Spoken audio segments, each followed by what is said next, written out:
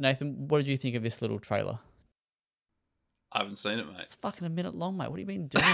You spend like 8 hours in the toilet a week. Like, surely you can find a minute between wiping your ass, mate. Anyway.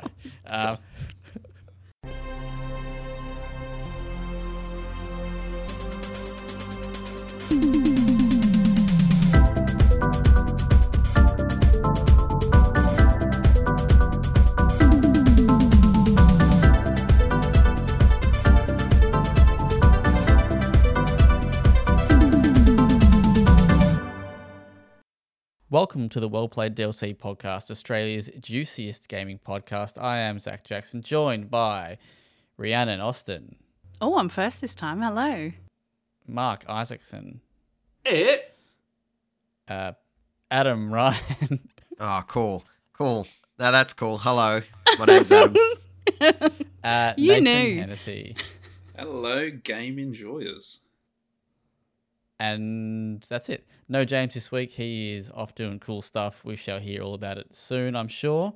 But you five, wait, no, that's five including me. You four, how are we all this week? Tip top. I'm feeling pretty good. feeling incredible. Incredible. No, definitely. I've had a lot of wins this week, particularly in my campaign to raise money for Cure Cancer AU. Shout out to the WellPlayed team for the most generous donation of all of the writing games website people that I tagged shamelessly. If you're listening and you haven't donated, you should feel bad. You should.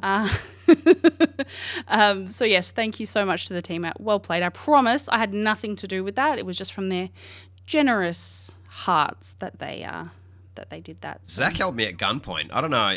You may not have done anything, but he did. I was going to say, I think he has my bank account details, so I think he just stole it from there. So. You can't see it, but Mark's got a black eye. Nathan can't stand up. I mean, it's I had to get new glasses. He literally that's why punched me in the James face. in here. I get it, right? You've now gone into arrears on your work here. So the next time that you get paid here, I just keep it. I see Deal. what you're doing. But we didn't make you do a shoey. No, you didn't. No shoey. Some people have donated $50 and like, it's okay. You don't have to do a shoey. But apparently I've been informed by my friends here, particularly the masterful Zach, that I did it wrong because I did it with a V. And apparently you did it wrong, but I would just say that choosing a fizzy drink is probably going to be hard if you wanted to scull it. I couldn't do a fizzy drink. I couldn't scull a fizzy drink. Too much fizz, mate. Did you do like a milk or something? Oh. That's your thing, though, surely. I was quite happy keeping those two separate. Thank you. You're welcome. Out of a gumboot. Glad I could bring it up. No, actually, I did see someone who's raising money for the same campaign. Shout out to Logan. He's actually raised like $5,000. Nice. Yeah, in excess. Yeah, amazing. He did milk, so it can be done. There you go. No wonder he's raised more money because he's got to pay for fucking medical bills. That's got to do something to your gut, surely. Oh. So much culture. Depends on how many. Yeah, too much. There is such a thing as too much culture. You're right, Nathan. This is a question without notice, but what's the game version of a shoe? Like, what's the most famous game footwear? Gaming footwear. Yeah, Just socks. Surely just socks. it'd have to be those dumb shit. Was it Razor TNs. or someone did gaming socks? Oh yeah. I meant like from like a game. Like, Nah, what's the big Sonic most what's the most iconic in-game video in-game character? Sonic in-game? boots. Yeah, Mega Sonic, Man. surely. Ooh, No, Mega the Man's Mega Man. Yeah. Yeah. Sonic Mega Yeah. Man. There Dead you go. Rising. Shout out to Dead Rising. So you could get some Mega Man shoes, mate. Mega Man shoes. There you go. They'd be like gumboots, hey? Kind of. That's why I said milk and gumboots. Get around me. No, get your milk out of there. Awful. Anyway, big shout outs to Bethesda ANZ and Cure Cancer AU for organising that fundraiser. Well done to them. Yeah, it's good. Good to see. Nice one, everyone. All right, let's keep it nice and quick. There's a huge, big chat we want to talk about this week that is pre-recorded for your lovely delight. So you do get your James fix this week. But first off, who's been playing anything that they want to talk about before we get into the content and the other dribble that will... I jumped. Go ahead. I jumped into multiplayer in Quake 2. It was basically just like a battle royale, sort of messy, like pixelated blood spatter of a time. I don't know if you guys have ever played that, but it's just, whoever gets the most kills, Years ago. Yeah, got a time. A long time. Yeah, it's It's frantic. It's frantic, and the shooting is just not accurate. Don't even bother. Like, I don't even know how you become even that skilled in the game. I think I'm just so used to the very fine accuracy of modern FPS games. But yeah, It kind of comes from an era where you point at something, you shoot, you wait for it to land, rather than these days you point, you shoot, you've done good. Yeah, but everyone goes so fast. So it's like, I don't even know. I just kind of shoot and run away and hope for the best, Like it's... That's it. That'll do it. Those Sonic shoes, mate. Yeah, maybe I need some. So yeah, have a great time with that. That's the second Quake remaster they've dropped. Yeah. You reckon they'll do Quake 3 Arena next year? Because that'd be kind of cool. Maybe. It would be cool. Fingers crossed, because that was my favorite. I love Quake 3 Arena multiplayer. Yeah. Anyway, it's a good time if you just want, stupid fun. Yeah, that was unexpected. Quake 2, there you go. Good old I'm days not just on a pretty the face, PlayStation. Nathan, I've got some depth. Also, a fancier of the classics. I like the finer things in life, Exactly. Speaking of the finer things in life, Adam, what have you been up to? Not much in the way of Boring. anything that's... Yep, nah, fair enough. Just No, more go on, Sons of the please go. Forest. That's pretty much it for me. It's got me by the ghoulies. My mate and I that I'm playing with, we have been jumping in and expanding our little base and going off and jumping into caves full of all sorts of awful horrors. So, yeah, that's pretty much me for the minute. Not much else outside of content. Nice. Anybody else got anything that they want to share? Nathan does, I think. Yeah, I think, look, it's not too big for me. It's just an update. So April and myself still managing to make about 2 nights a week on our Baldur's Gate 3 playthrough. We had a funny instance where, she's still aggressively spending a lot of our playthroughs just secluding us in the camp so she can try and romance all the NPCs. It's getting a little bit annoying now because it means that I can't go about my adventuring. I've got to wait for her to defile everyone before we get to go on adventure. But I had an instance where one of the I won't spoil it, but an NPC was supposed to die quite early on in the game. Something happened. It was one of the key party members because people can die very early on in this game. We found out, and then it kind of glitched and they didn't die. And now they're just still hanging around the camp, but they've gone really horny mode. So something's kind of weak out. They were supposed to die. They're back and they're really keen for some green. They want some of this half-orc meat, and it's been a real steamy time. I'm loving it. I'm just having the best time with this game. I wasn't expecting it to be such a horny game, but it doesn't stop, eh? The more you go, the more you get. That's D&D, though, isn't it? But I'm Well, it must not be even now, up eh? to this part, though. I've got a single-player playthrough, and it's just... I'm just failing at everything, and I guess that's kind of accurate. For real life. Anyway, D&D. Yeah, look, I think that's true. I think early on, failure seems to below most of your efforts. You feel quite fragile early on. Yeah, that is the D&D way. It's tough. Yeah, I'm looking forward to my playthrough. I'll finally be dropping on PS5 early next week. So I'm gearing up for that. I'm very excited for you. Yeah, because my PC sucks, so I cannot play it right now. I hope it goes good on console. As I say, it does play really nice with a controller. Yeah, it does. It does. I've got fingers crossed that it'll come out pretty well on PS5. So we'll wait and see on that one. Hope everyone wins. Yeah. Just quickly, I also dabbled with Overwatch 2 recently. I've been checking out the new character they just added. I think it's Alara, from what I remember. Very, very good addition to the roster. She's a really good healer. Really easy to use, which I think is something that a lot of the Overwatch characters in the past have kind of struggled with allowing someone new or experienced to jump into a new character pretty much straight away, just get it. And I think she's one of the best more recently to be added to that. So I haven't really done too much with the new campaign stuff. I kind of played around with that a little bit, but it's always mainly mean just jumping into a quick play and getting a few games in. And it's been fun. How long does it take to load in? Like, how long does it take to queue for a game in Overwatch 2 these days? Like, still pretty good? It's about 30 seconds to a minute, roughly. It depends on which game mode, though. Like, some game modes, you stand there for forever waiting, because most people don't play them, depending on the time of day you play as well. Yeah, but I get maybe that was the thing. Yeah, roughly about 30 seconds to a minute on average for me. Yeah, not bad. Cool. Very What about nice. you, Zach? Me, not much, just whatever's I'm reviewing. I don't have time at the moment. But what I missed last week, and I will just go to a shout out early, I actually played a little bit of Texas Chainsaw Massacre. Okay. I How played was through that? Well, now. Died very quickly in the first game. What did you And play as, then- though? Just one of the plebs, like one of the one of Good the old kids. survivor. The victims? Yeah, well, I didn't get a choice. Big old Leatherface was taken both times, and so was everyone else. I think I don't know. I don't really know what I was doing.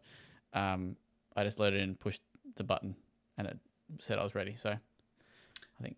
But the second game, I actually made some progress. I got out of the house. There was some other sucker in there getting hit and killed and chased. Made my way through the slaughterhouse, and I'm like, I'm home free. Second game, this game's easy. You beauty. Couldn't find a bloody lockpick, and I don't know. Has anyone else here played it? No. So you gotta yet. like, Not yet. gotta go like No. fiddling through like these tins and like tool things to get like lockpicks, and the grandpa can like. He has this thing where if you are moving when it's like grandpa's looking for you or having a feeling or something, right? And he can basically He's having a feeling. detect where you are in the world if you're moving. So you got to like stand still Oh. while he's doing his thing, right? So I'm in the slaughterhouse. I'm like, I don't know where they all are because there's a whole family like still, but I've been in this area for maybe 5 minutes, like trying to find a way out through this gate. Turns out like it was just the first level, the first phase. There's still so much of that map that I would need to have gotten out of, but then Granddaddy gets real angry. He's mad. He's at max madness, and he can just see you like wherever. I'm like, this guy's like 90 or 100. How can he see me from wherever? Anyway, I got caught and died. So there you go. But So does he just like drag you back and I think I got my head cut off. I can't remember. oh. Or Nice. something like that. Or I got Good way to go. Like I how died. frightening is it though? Like as someone who doesn't It's normally basically- play horror games, It's Dead by Daylight, right? Isn't it? Pretty much. Sort of. I never got big into that, but it's basically like that, yeah, from what I've seen Yeah. of it. Okay. I didn't really find it overly scary. I found it's it just a bit like bloody. frustrating. A bit like skewed towards the family a little bit. Yeah, I felt like I was being really quiet, like really cautious. I made my way out of this slaughterhouse, and then because this grandpa's got this fucking psychic powers where he can dictate, not dictate, he can like detect where you are. It just ruined me. So, and you go through like the tool things, and you got to like, yeah. Anyway, but Ash Whaling, he reviewed that game for us. He gave it a 7.5 out of 10. He said that. Let me scroll to the bottom here. He says, while the fear factor may not go all that far, the gameplay experience in the Texas Chainsaw Massacre is smooth as butter and flows like claret from a freshly opened artery. He's a man of Delicious. words. 7.5 out of 10. You can see and read the review on the website. Yeah. All right. Let's go into the other content. Hey. Let's do it. Hey, what? I haven't got the doco, so shout outs to me for that. Let Well me go done. into it. All right. Just any other shout outs? Actually, there is another shout out. It's not live yet, but it will be live at some point. But Rhiannen's old colleague, Michael, or Mikey, the Xbox what is he? Cowboy? No, The Cowboy. Xbox Cowboy. I nearly said the Xbox biker for a second. The Xbox Watch your Cowboy, mouth. he reviewed Fort Solis. Solis? However you would say that. Solace? For us, I Yeah. think it's a 7 out of 10. We're still just going through that, but it should be up it should be up by the time this goes up. So shout outs to him for getting his first one published. That's it for the Congrats. shout outs, I think. Huzzah! Yes, that's all for the shout outs. Shout outs to you just for being here and listening. Good job. Proud of you. We love All you. of you. So I have been reviewing a game called Daymare 1994 Sandcastle. This is the prequel to Daymare 1998, which, if you don't know what that game is, that is the game that began life as the RE2 fan remake before Capcom was like, this is not too bad. We might make our own fan... Our own fan remake? We might make our own remake. And then I think they took people from... I think it's Invader Studios, or is it Leonardo? One of them's the publisher, one of them's... I think it's Invaders, I think, is the developer. So I think they took people from Invader and actually helped with the actual remake, and then that project became what is called Daymare 1998. That was a couple years ago. I think I gave that game a 6. Something like that. 5.5, 6. So yeah, this is the prequel set before, and basically you play as a agent, Hades agent, which in Hades is like stars. It stands for something. I can't remember. It has actually been disclosed in this game. I've not actually seen it in this game come up at all. You just have like the attire that says Hades, and you go to Area 51 pretty much, and you are there to retrieve a briefcase. I think that's the main crux of the story. But you go into this facility, and obviously shit's a bit whack. There's these dead fellas that like can shoot electrical jolts at you, and they can. There's 2 different sorts. There's like a blue and a red. Pretty original. The red one kind of has more damage, I think, from memory. The blue ones are a bit easier. I quite like it, but I quite hate it. So I was telling James, and this probably appeals to Mark as well. If you want like an Audi version of Resident Evil to play over the weekend when you got nothing else to play, it's actually not too bad. It hits a lot of those old school Resident Evil beats. Its atmosphere is actually really cool. But when the soundscape, when you play with some good cans, it's actually like a pretty good immersive time, right? The gameplay is just a bit dog shit. Not like full blown dog shit, like not like freshly lawnmower dog shit. It's just it's like a toy dog shit. But anyway, enough about dog shit. It's just That analogy got away from you, didn't it? There's some things that it just doesn't do. Like, the difference between a Capcom game and this game. So as I was showing you before, things like how quickly you can switch between weapons, how quickly you reload, how quick the game, the enemies attack you, right? It's just, it's hard. Like it's like I'm playing on normal. It's a challenging game to a certain degree, but it's not challenging by design. It's challenging by bad design. So it's these little things where you've got to kind of anticipate seconds, split seconds in advance, because if you've got an enemy running towards you, you can use this little freeze device you've got, which basically can freeze enemies and so the red enemies can only be killed by using the freeze tool. But you only have a certain amount of freeze in you, well, not in you, but in the tank. So these enemies are running towards you. If you don't use the freeze at the right time, you'll get attacked, blah, blah, blah, and then there's groups of them around you, and there's moments where it'll give you different or harder enemies, and they kind of spawn in random spots, right? So the spot that I showed you just before is there's that kind of bigger red-looking dude, and he can kind of teleport, right? And he can shoot like these like electricity kind of things at you. So I was trying to deal with the 2 enemies that are rushing towards me, trying to freeze them so I didn't get attacked, because I only had 1 hit of health left. But this bigger red guy kept spawning behind me, right? And just So you got to kind of try and manage. It's just a bit chaotic, and when you run out of bullets, you switch between weapons. It takes that extra split second too long.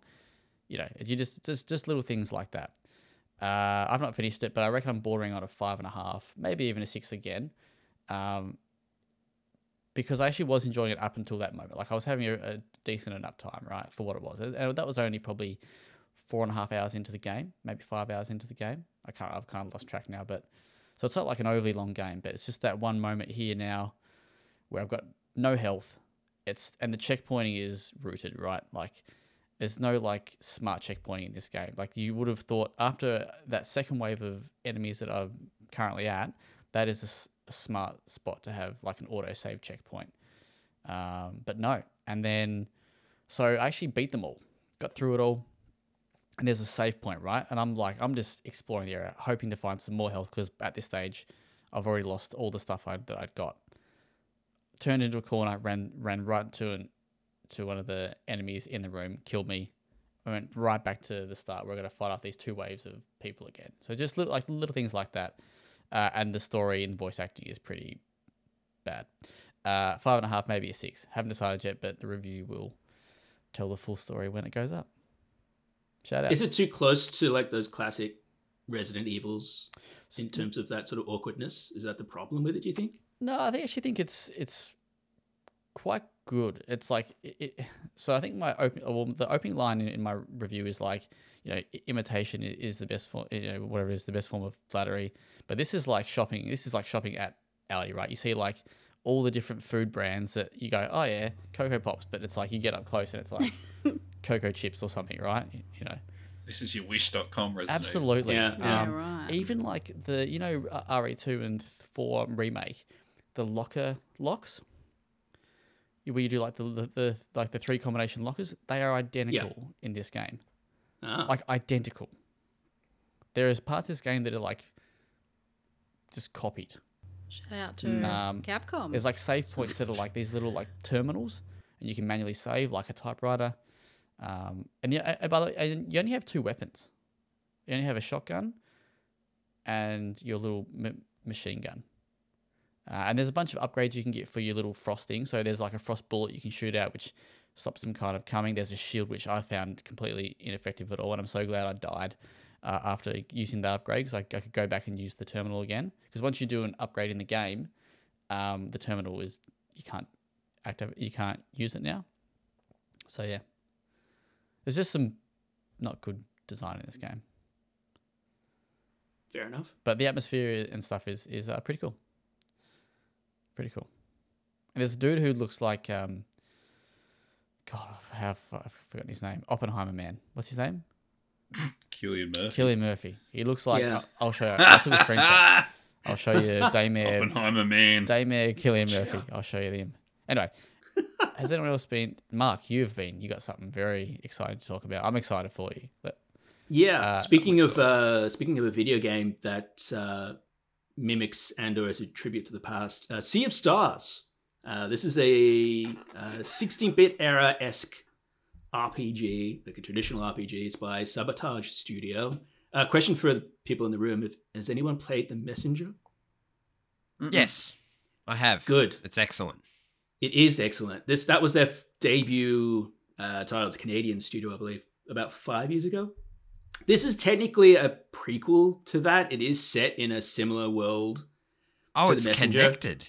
It is connected, Didn't but expect that. it's kind of loose connected. I'll explain in a moment. But if you have played The Messenger, you kind of get a general idea as to what Sea of Stars is. It's very much a tribute to the past in terms of mimicking those original concepts of, in this case, Chrono Trigger, Final Fantasy VI, Secret of Mana, Secret of Evermore, etc. But it does have a lot of modern concepts as well. Just the way it's designed and played. Essentially, it feels like what you would expect it from the outset, but the more you play it, and I mentioned this in my review, the more hours I put into it, the more it felt like something of its own.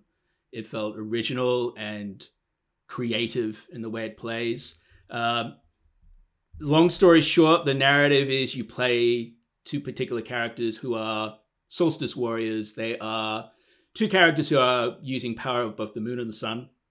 you have to use their abilities to go through this world and essentially save it from all these massive bad guys and so on and so forth. It's kind of basic in terms of the storytelling, but the characters themselves make it worthwhile. There's a lot of great dialogue pieces. It's not voice acted. It is very 16-bit RPG-ish in terms of the text and so forth, but it flies along.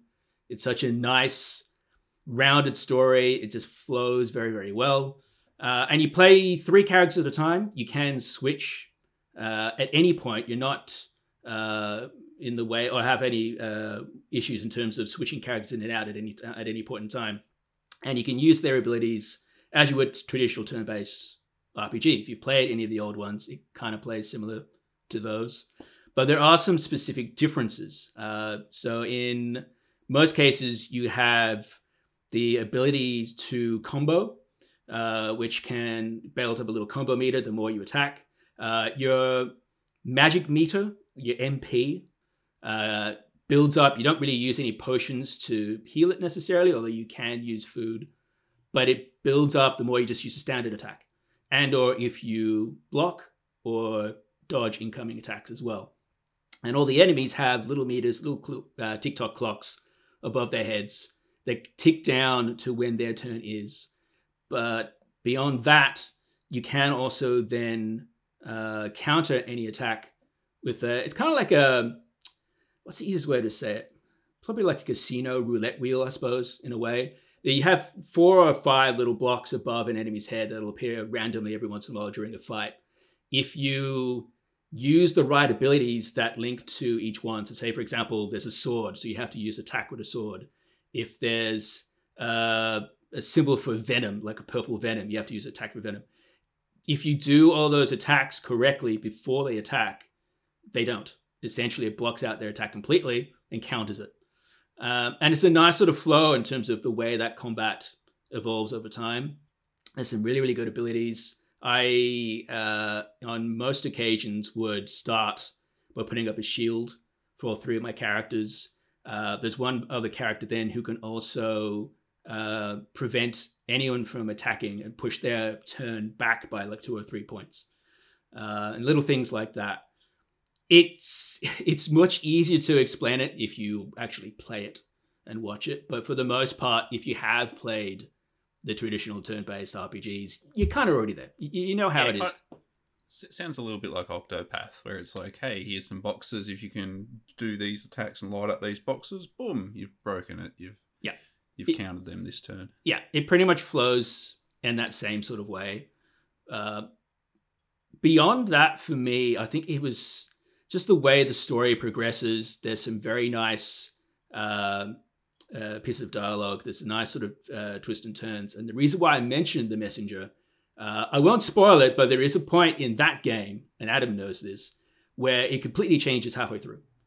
It becomes something far beyond what you originally anticipated. And Sea of Stars has a similar moment. It's not quite on the same level, but there are definitely moments in the story and the moments in presentation that blew me away. Like, I was not expecting it. And it just adds to that experience even further.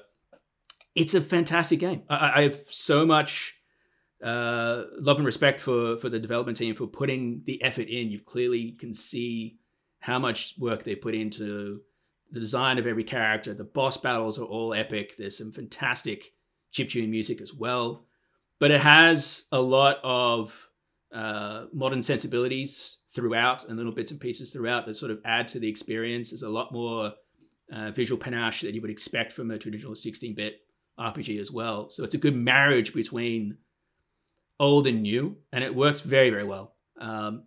I've given it, because the review has dropped by now on the podcast, 9.5 out of 10. Woo! Huge. Very, very big. There were some slight things I wasn't a big fan of. There is a particular minigame, which looks great.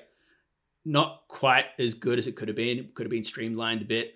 There's also some relics you can find throughout the game, which can make it easier to play. So there are certain things you can choose in the settings where you can go, okay, well, let's reduce the amount of damage I take in a battle. Or at the end of every battle I go through, automatically heal my party. So I don't have to go to a save point or a camp and re-heal up every time. But a lot of those you have to find in the world. You have to go to specific stores and purchase them. So you start with 3, and there's one basic one which I think reduces the damage by about 30%. There's one later on which reduces it by about 50%, which is great for beginners. It would have been really, really nice if that had just been an option.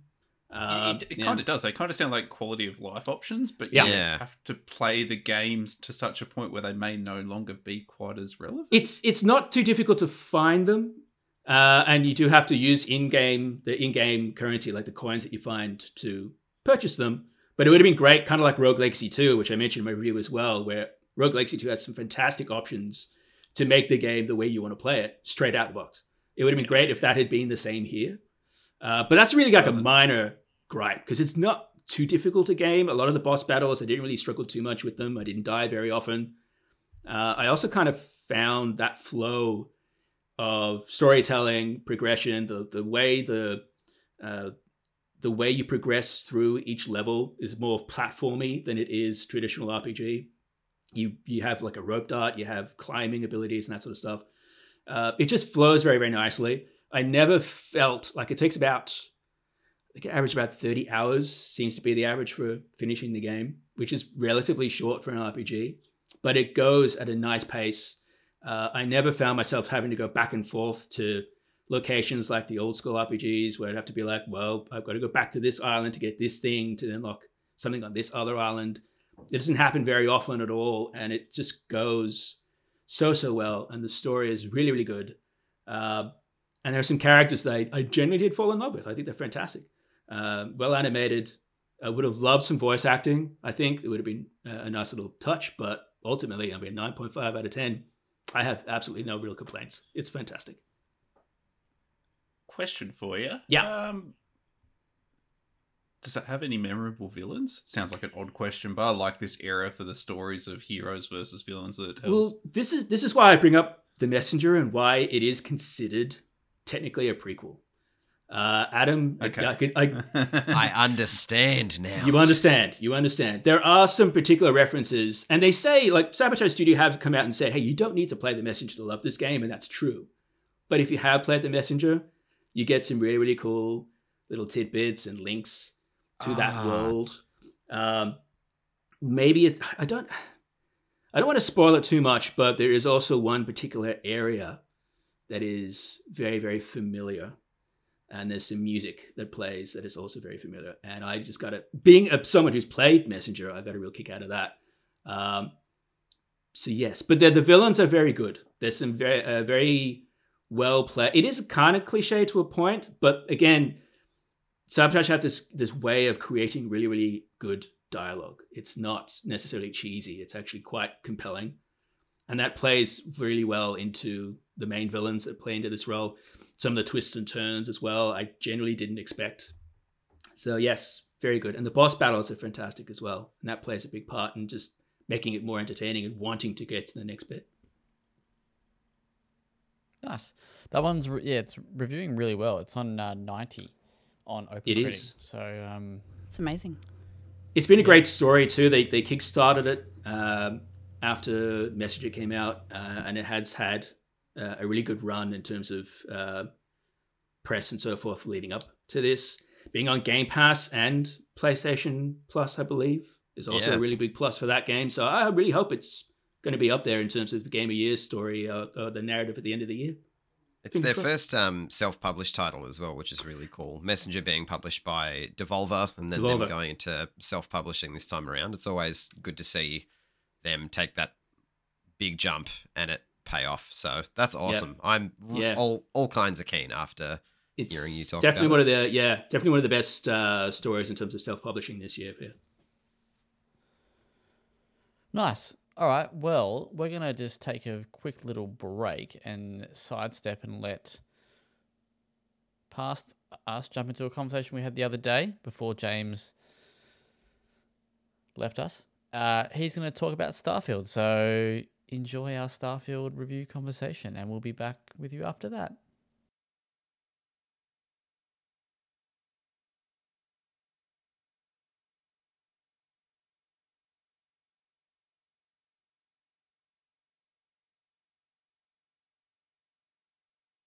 Alrighty, we are here with the gang. James, you have a special treat for us. Talk to us about Starfield. Starfield. This is a pretty big one to talk about, right? This is Bethesda's first new IP in 17 odd years. I think this is correct. There's a lot of expectations around it, I think, from the market, from just Bethesda fans. There's a lot going into this one, and I have come out the other end pretty high on it. I enjoyed it. It's a strange one. There are a lot of caveats, I think, to how I like this game. I think that it is some of Bethesda's best work in some regards, and some pretty, average genre pastiche in others. It is not quite a mixed bag, because I think that on paper, these problems can go either way for the player, right? For me personally, they melted away in the face of this sort of enjoyment that I felt from the game. But I think it's going to be an interesting one about where this lands with people for sure. So, can we just do a quick whip around? Who is going to be playing Starfield when it comes out? Or who's been keen for Starfield? I've got a mild interest. I'll check it out on Game Pass. Rhiannen? Yes. Let's hear it. As some people know, I'm collaborating with Bethesda and Game on Cancer. I'm going to be raising money during September surrounding Starfield. Which is awesome, by the way. Thank you. Thank you very much. I think it's a great cause, and piggybacking off the buzz that's around Starfield is definitely big brain move. So definitely check that out. I am excited for Starfield. I'm excited because, number one, lots of people know that I'm a science teacher. I love space, and I'll be interested to see how accurate, or how the lore fits in with science, which I think will be interesting, and I'll definitely probably have a lot of critiques myself when I play the game. I've been lucky enough to receive a early access pass through Keymailer, so I'll be playing it next. Well, hold on, when is this coming out? Friday. And yeah. We're all just doing the math on that. Well, anyway, regardless, I'll be playing Starfield next Friday, and I'm really looking forward to it. As both a Star fan, like a space fan, and an Xbox fan, but I do have some things that do bother me, and I'm sure we'll get into those a lot later. I'll stop talking now. Adam, you don't have Game Pass, but you do have a PC. Sorry, I do. You right. don't have an Xbox, sorry, but you do have a PC, is what I meant. Are you Correct. excited for Starfield? I'm excited for other people to play it. Myself personally, I'm not. I'm just keen to see where it lands in the broader landscape. I'm not dying to play it myself. I think maybe a couple months / years down the track I'll jump in, but on launch, it's not super grabbing me, but I'm very, very curious is probably where I'm at. And Big Hennessy, where do you sit? You in the cockpit, baby? I'm probably right there with you, Zach. Look, kind of a bit of a fence sitter here, so I could fall either way. Probably won't play this one on day one, but I've just sort of recently-ish built a new computer, and if this sort of turns out to perform really nicely on PC, that would definitely be something that I'd want to sort of grease the wheels in this new machine with. So that might be what I'm hanging out for. I guess I'll wait to see what the early verdicts are on the PC performance. I don't have active Game Pass at the moment, so unless people are really pushing me, I probably won't renew it just to play this on launch. Cool. All right, let's get stuck into it. Yeah, that's an interesting point to start on, I guess. So I feel like Bethesda games have a bit of a reputation for their launch quality, right? Like it's sort of a known conversation in a lot of our spaces. I played this on a Series X, and it was pretty polished. There were a couple of smaller bugs towards the end of my run with it. I'm not sure if that's like memory bleed kind of situation that tends to always happen with these big open world games or open star system, whatever the fuck. But, you know, there are a lot of patches coming out. I've read through those patch notes and they even address some of the things that I saw. So it does seem like there has been a good push behind this to make sure that this is sort of like that quality product that Xbox, I think, really needs right now in the market. The game itself is... There's like a few different ways that we can sort of approach this. It being Starfield, I feel like the space exploration is probably sort of the headline thing. I know it's been a lot of the headline of the marketing. It is really beautiful in its representation of this sort of like galaxy that you can explore. You know, that NASA punk technology that they've got going on means that it's not overly fantastical either. You're going to be balancing things like hyperdrive and fuel and stuff like that to get between star systems, to explore those procedurally generated planets and obviously the authored ones as well. It is a strange encapsulation of, I think, what Bethesda does really well, in that they make really good considered open worlds, but they are inherently limited, right? Like Skyrim is a continent and it feels big and it feels massive, but you do ultimately have a limit to that play space, right? And with Starfield, this whole concept of like, you know, over 1,000 planets and stuff, what they've done is essentially taken the best of their work and scattered it in a few different directions, which has a varying sort of impact on the moment-to-moment play. There are some times when the distance between things feels really wonderful, and there are other times where it quite doesn't. Rhiannen? Yeah, I was just going to say, like, that was probably one of my concerns for the game, is that because of this procedural generation and this 1,000 planets, where I meet a particular NPC or where I mine a particular thing or whatever it might be, another player's not going to find it there. How did you find that? Did it feel like there was too much space between things, or... Yes and no. So there is technically a lot of space between things, right? Especially, you know, system to system, planet to planet. There are gaps between these things technically.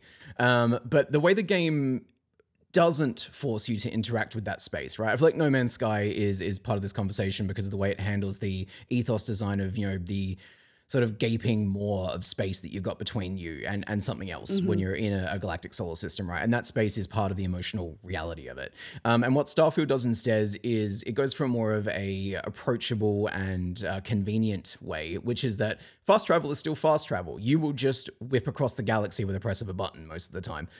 There are certain places you can't fast travel out of, but let's say that like you're on a planet and you need to get to another planet that's, 12 galaxies or 12 systems away, right?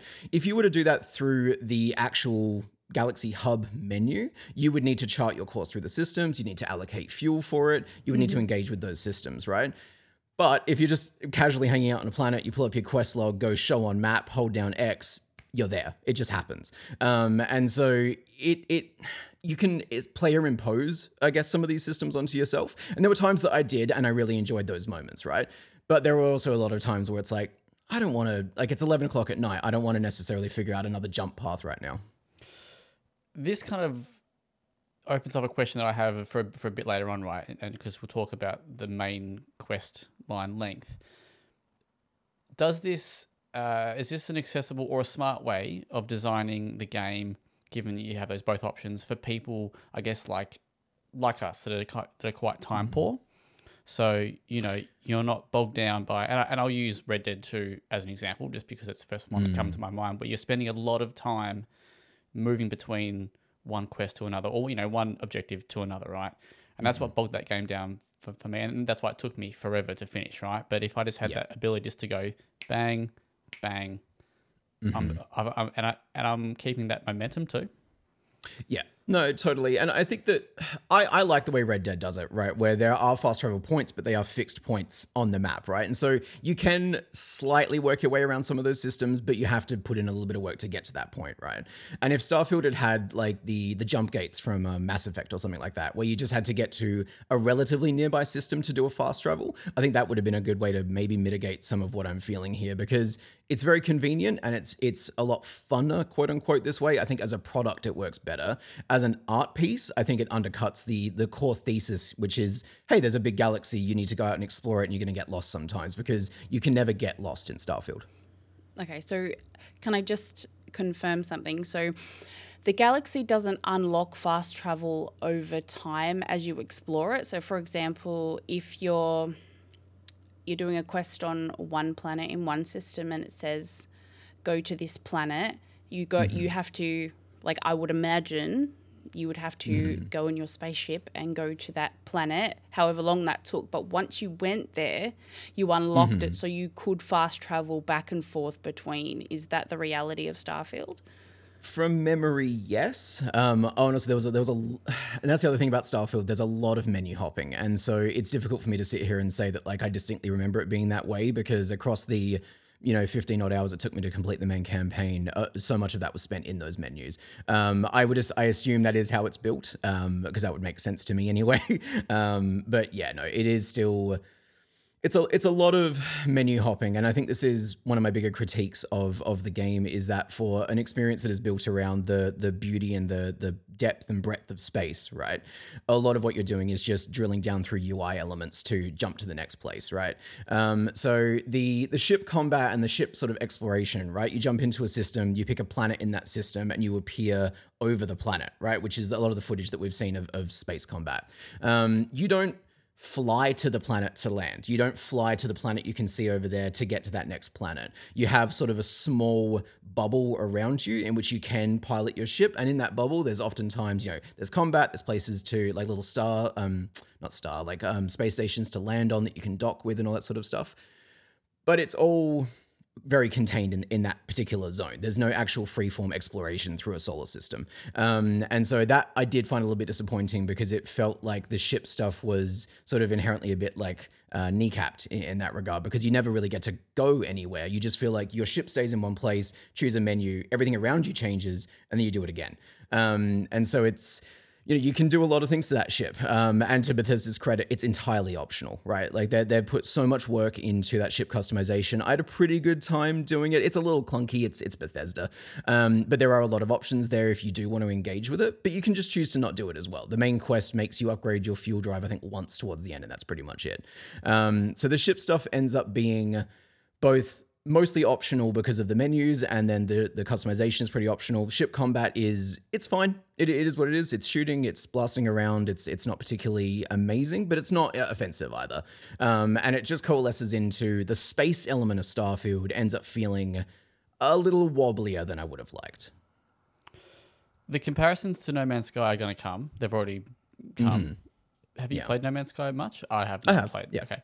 How for ship-related stuff, how do the two compare? If people were looking for some sort of understanding of what it is. I think Starfield is much closer to, I think, what a lot of people wanted from No Man's Sky initially anyway. Like the degree of granularity that you can get onto on your ship customization, I think is exactly what sci-fi nerds really dig into. It's what I loved about this as well. Like, even though it wasn't for me necessarily, and I chose to ignore it most of the time, when I did dive in there, it gave me my little like nerd sci-fi fantasy feeling. So, yeah. Can you give us a bit of a rundown on what the power fantasy was like for you? Obviously, you've progressed through the games. The games had to sort of build you up, and whether that means more firepower, more gear. How does going through the world and having that progression feel? Is it? Yeah. It's just going to depend on if you enjoy the combat or not. And I think that this is maybe slightly less good feeling than Fallout 4 did. I think Fallout 4 was not a particularly great RPG, but it was a really solid little open world action, gather up a bunch of shit kind of game. And this, because its attention is split in so many different directions, I'm not sure if that's why it's kind of ended up the way that it has, but the guns are very light on their feet. Like, when we talk about impact with weapons is such a massive thing in a shooter. And you don't get a lot of that here. Enemies are quite spongy, and they're not very tactile. They don't necessarily feel like they're part of the world. There are a fuckload of guns though. And I liked all of the guns. Like, they are beautifully modeled, really creative ideas for some of them. I think the combination of sort of lo-fi tech and sci-fi stuff is very interestingly done. There's a lot of stuff in combat that they haven't shown off in the trailers that makes it better. There's a lot of little flavor elements going on in this game that you will organically discover as you progress through it. I can't talk about them because of the embargo. But there is stuff in there to kind of mitigate, I think, what is otherwise a pretty perfunctory kind of gun system. And so the power curve that you go on across this game is to me much more about the RPG elements than the action elements. Right. And on the back of that, how often did you find the game sort of tugging you off on the beaten path? Was it tempting to even do so? What, leave the beaten path? Yeah, like just follow, like just go off on Side your own quests. little nook because there's something on the side that's caught your attention. Because I'm concerned that there's this greater sense of space, and we've got this procedural generation occurring somewhere in there. How often does the game like authentically pull your attention away to something else? It's optional but interesting. Pretty often, I would say. I think that Starfield, and this is kind of like, I know I've spent the past 10 minutes kind of like ragging on some systemic problems in Starfield, but like it doesn't change the fact that, when I sat down to play it, I was just pretty enamored with exploring this world or these worlds, right? And that is because that main quest is actually pretty compelling this time. And beyond that, there are several times throughout the main quest where you will do something for the main quest and it will trigger a quest reaction for something else that's going on, and then that will suddenly invade your space and say, hey, do you want to come do this as well? In ways that I thought were quite cinematic for a Bethesda game. The organic extension of one quest to another, where I thought, like, I'm just going to do this simple thing, turns into something else, and then it turns into something else entirely by the end of that. And at no point did it ever feel, with a couple of really rare exceptions, at no point it was kind of like, I can see the strings being pulled on me here. It was just, that's neat, over and over and over again, which was a really nice feeling. It's that Bethesda magic, Yeah, for sure. Can I ask, what actually is the story in Bethesda? Like what's the baseline premise? Because I actually don't even know what this game is about. Like, what's the main quest, sorry?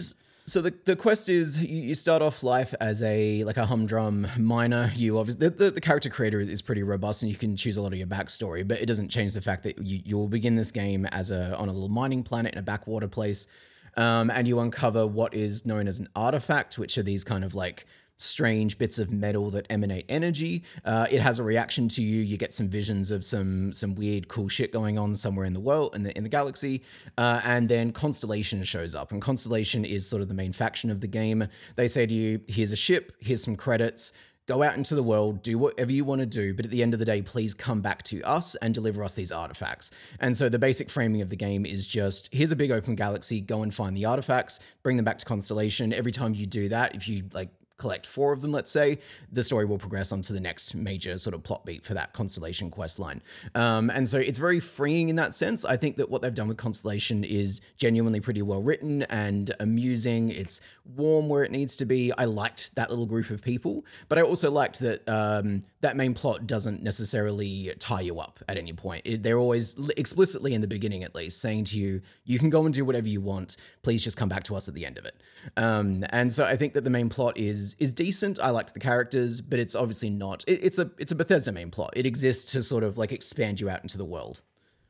And how long did it take you to get through that main quest story? I would say you could spend anywhere from 10 to 15 hours on that main story. It's pretty substantial. I think it runs you through, like most Bethesda games, it runs you through a lot of the better parts of sort of the machinations of Skyrim. I will say, like, along that quest line though, there was like half a dozen, like at least 3 or 4 factions I didn't meet though, so I had to go off and find them myself. And so there is obviously a fair bit still on the edges of that main quest line, but it's meaty.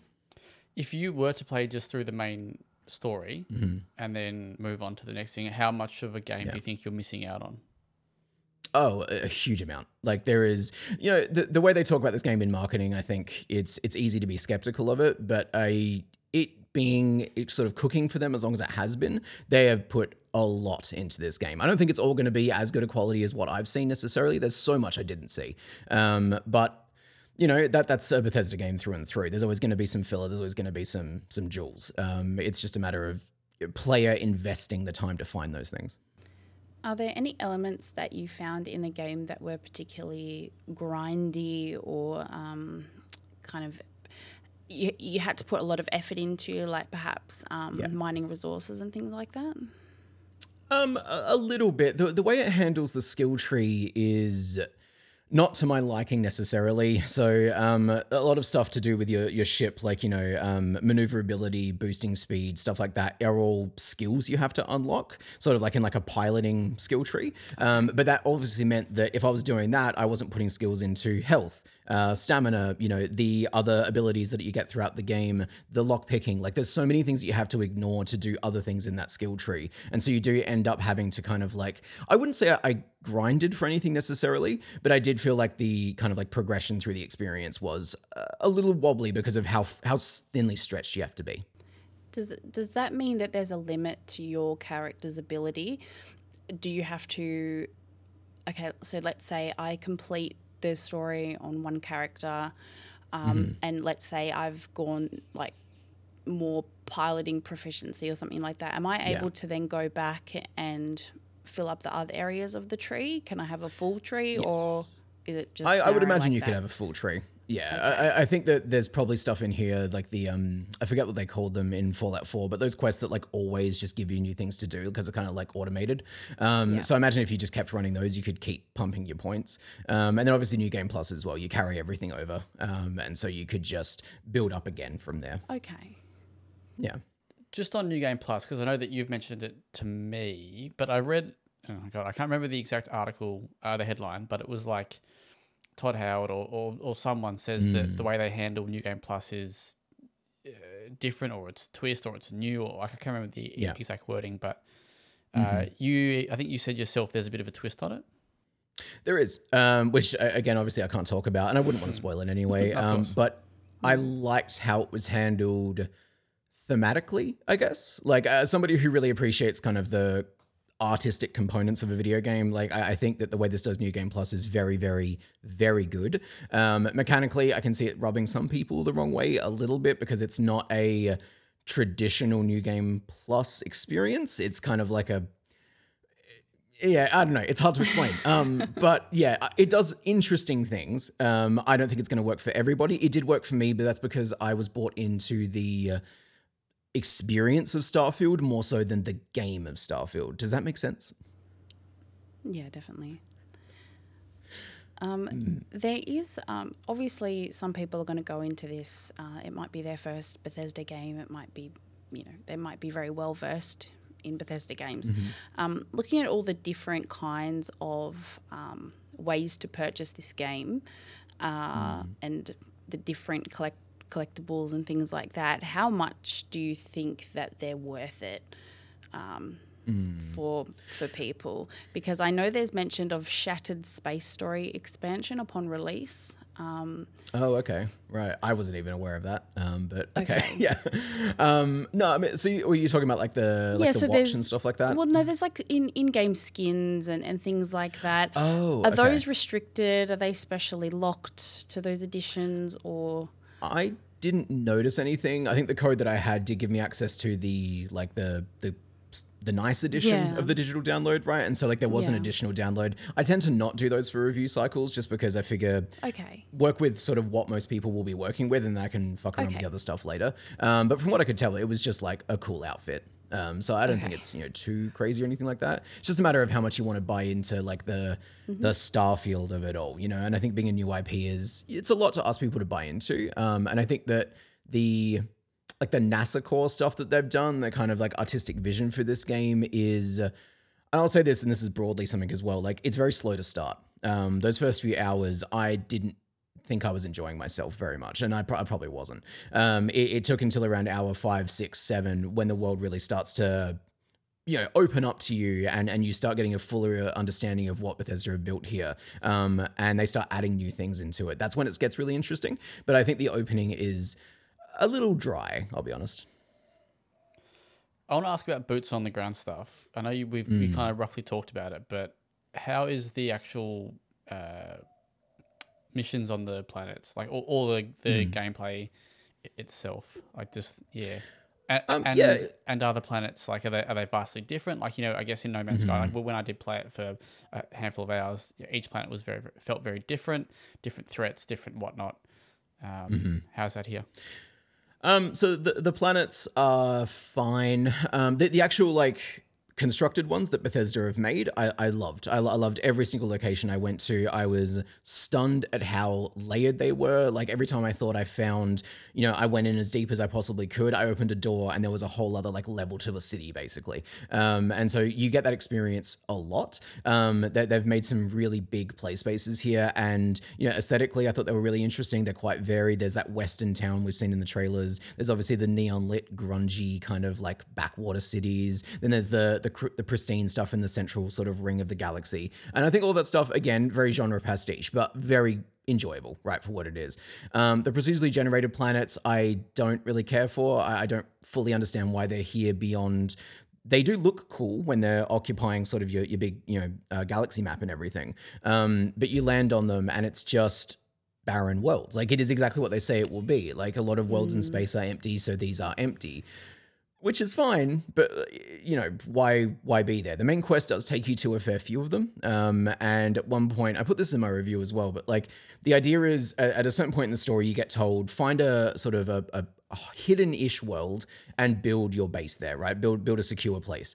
And so I spent a fair bit of time bouncing around, finding somewhere that I thought looked aesthetically pleasing, checking the vegetation, make sure it's by the water. I wanted it to be my kind of base. And so I finally picked this place, and so you can sort of do like an orbital view, picked a spot, landed on the coastline, right?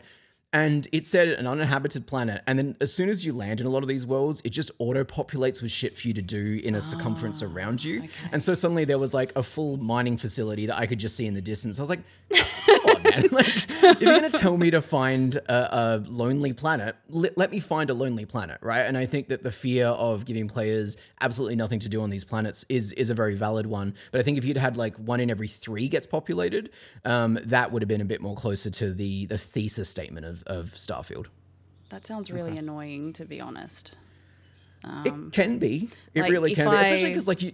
Sorry. No, that's okay. Like if I make adjustments to a planet and then like I go off and do some things and I come back and then there's like stuff everywhere, like what's the point? Like what? Yeah, I mean, I assume that like the whatever populates there is stagnant from that point on. Like it becomes locked into your save file, and so if you clear out that base camp, it's probably going to stay cleared out. But it's still on the horizon. It's still fucking ugly. It's not what you want, right?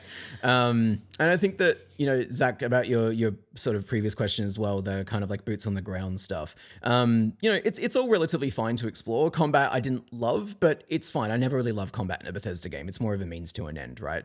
I could have done with like a vehicle or something on these planets because you land and you're usually half a K out from whatever you need to get to, and so the idea is like go for a little jaunt through a low gravity forest as an alien clicks at your feet, and it's like but you can only do that so many times before it becomes a bit, what are we doing here? Why am I sort of spending time constantly doing this?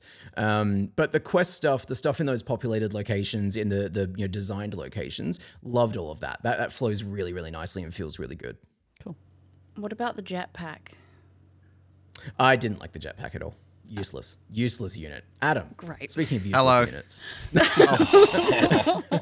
Savage. He hasn't said much. I was like, best jump in and interact a little bit, and then I get slammed for it. Yeah, just smacked down. Fuck you. Speaking combat-wise, I know that not so much in Fallout, I suppose, but Elder Scrolls, you have different classes. There's different approaches that you have. Everyone ends up going Stealth Archer anyway because it's broken. Yep. Are there those kind of options in Starfield, or is it more dependent on kind of the weapons you choose and the kit that you're using? Yeah, weapons, kit, and skills is all it is. There's no definitive class. It's just a matter of you build out what you want to build out. And so I think I started with like a Han Solo type. So he was really good with pistols and he was really charismatic, right? And then I quickly realized I liked laser rifles, so I spec'd into laser rifles. But there's nothing sort of inherently limiting about the options you can take into combat, which I think is really good because if it's going to feel this way, you should at least have the freedom to sort of do whatever you want with those systems. So I think they got that right. But I miss the specialization sometimes that something like Skyrim would offer you, like being a rogue or a mage or whatever. Those were definitive roles that you played in a world. And Starfield is much more about, I think to its benefit, a sense of freedom. But also it's just a choice that they made. So. Yeah. And are there options for like non-aggressive ways to go about things? Is it just kind of combat, or does it, because I know like Bethesda's not always known for having kind of workarounds, but you know, that's very popular in other RPGs like, I don't know, Mass Effect, for instance. So are there those sort of options in there scattered, or is it just kind of shoot this guy in the face with a laser rifle? There's a fair few, I would say. I think that the main quest gives you a really good smattering of, you know, let's say there's a pirate ship, right, that we need to board because they're holding an artifact that we need. And so you can hail the ship. If you bring a certain companion with you, they have a previous relationship with the pirate. So instead of being like, let me aboard, you can just be like, hey, I've got your mate here. Can we come aboard and have a chat? And then the moment you get on board, you can, you know, charismatically bribe some guards to sort of let you know a back way into his vault or whatever. You can talk to different people to find different ways through the ship. And then with the actual pirate himself, you can try to, over the course of, I think, 3 or 4 charisma checks, like talk him down and get him to kind of like offer up what he's got for you there. I don't know if you could actually, in that specific instance, I still fucked it up, even though I was very charismatic. But there was a lot of quests where I did find that I could talk my way out of situations, which is all I ever want from a Bethesda game, because I love interacting with these worlds in that way, because the violence is not interesting. It's just kind of like it's there, and there's a lot of times in that main quest and in other quests where it will force you to fight things. If you roll up to like that mining facility, for example, you're always going to get into a shootout. You can't walk up and be like, "Hail, friends," you know, like there's no option for that. It's just automatic combat all the time. That stuff gets a bit tiring, but I did find that was mitigated a lot by the fact that I could just shoot the shit with almost anybody. Yeah, right. I've got, before you jump in, Zach, because I'm on a roll now. Here I am. As far as like the resource gathering goes, because we've, again, going back to the No Man's Sky comparisons, we've seen going to a planet, mining it for its resources. What are we doing with the resources? Is this like a tradable thing? Is there commerce? Is it more like, is there a crafting system? Why are we getting these resources from these planets? My understanding is that a lot of it's tied to the ship stuff. And so to, bolt a new thing onto your ship, you need X amount of zinc or whatever. Yeah. Because I didn't choose to engage with a lot of that, I just missed a lot of it. And that's good in my opinion. Like I don't necessarily want a mining game from Starfield, and the fact that I could not get it is a good thing. But if that is something that you are interested in, that system is very much there for you. And you can go and barter. There's sort of like there's franchises across the galaxy where you can sell things out. It's got a kind of a quirkiness to it in that regard. So there is obviously an economy churning away there. I just chose not to engage with it. My question is, are you alone the entire time? Or when you say you can go and build your own base, can you populate that with population? Like, can you build a town and have a little gang with you? Or I'm not sure about the limits of that, but there are a lot of people throughout the galaxy who you'll go on like a short quest with, or they'll be part of another quest that you're doing. And at some point they'll be like, I hate my life here. Can I come with you? And you can bring them with you. And so I think it was like a couple of hours in, there was a relatively cute dude. I was trying to play a gay guy because of course. And he was like, I really don't like my job. Can I just fuck off into the stars with you? I was like, yeah, take a seat on my ship. And I just left him there the whole time. Like he just sat there every time I walked through. He was like, Captain. I'm like, so you had a little a boyfriend. That's great. A little boyfriend. Yeah. I don't think it. I ever found a way to romance him, but it was nice having him there. But yeah, so there's a lot of like random people you can bring onto your ship, and I think they can do certain things. They have like each NPC has a little like rating for like, you know, combat, medic, that kind of stuff. So I liked that system. And then obviously the members of Constellation are all equipable NPCs. Like they can be brought onto your team, and they have much more to say, obviously, and they can all be romanced as well. Cool. I love that you essentially used an NPC like a lamp. You just brought him into your living space, and you were like, sit in the corner, you look nice, that's all I need. Exactly right. I didn't love the first ship, so I needed something to like zhuzh it up a little bit. And, you know, Why not? a muscly twink was exactly what I needed in there. But then I will say though, so later in the game, I got a second ship, and I designed it more to my liking. It was a bit leaner. It was a bit more what I needed for sort of my purposes, because I preferred traveling alone. But he came over, he did what he did. And I walked past him, he was like, it's a bit dull in this one. I was like, fuck, man. I'm getting negged by an NPC. Well, you're not doing your job properly, exactly, then, are you? Yeah, be a better lamp. Yeah, right. All right. Well, before we get to the verdict, is there any further questions? I got one more, but I want to ask it after the verdict. So that's a big question. If you could if you wished for one thing in this game, in your experience, what would it be?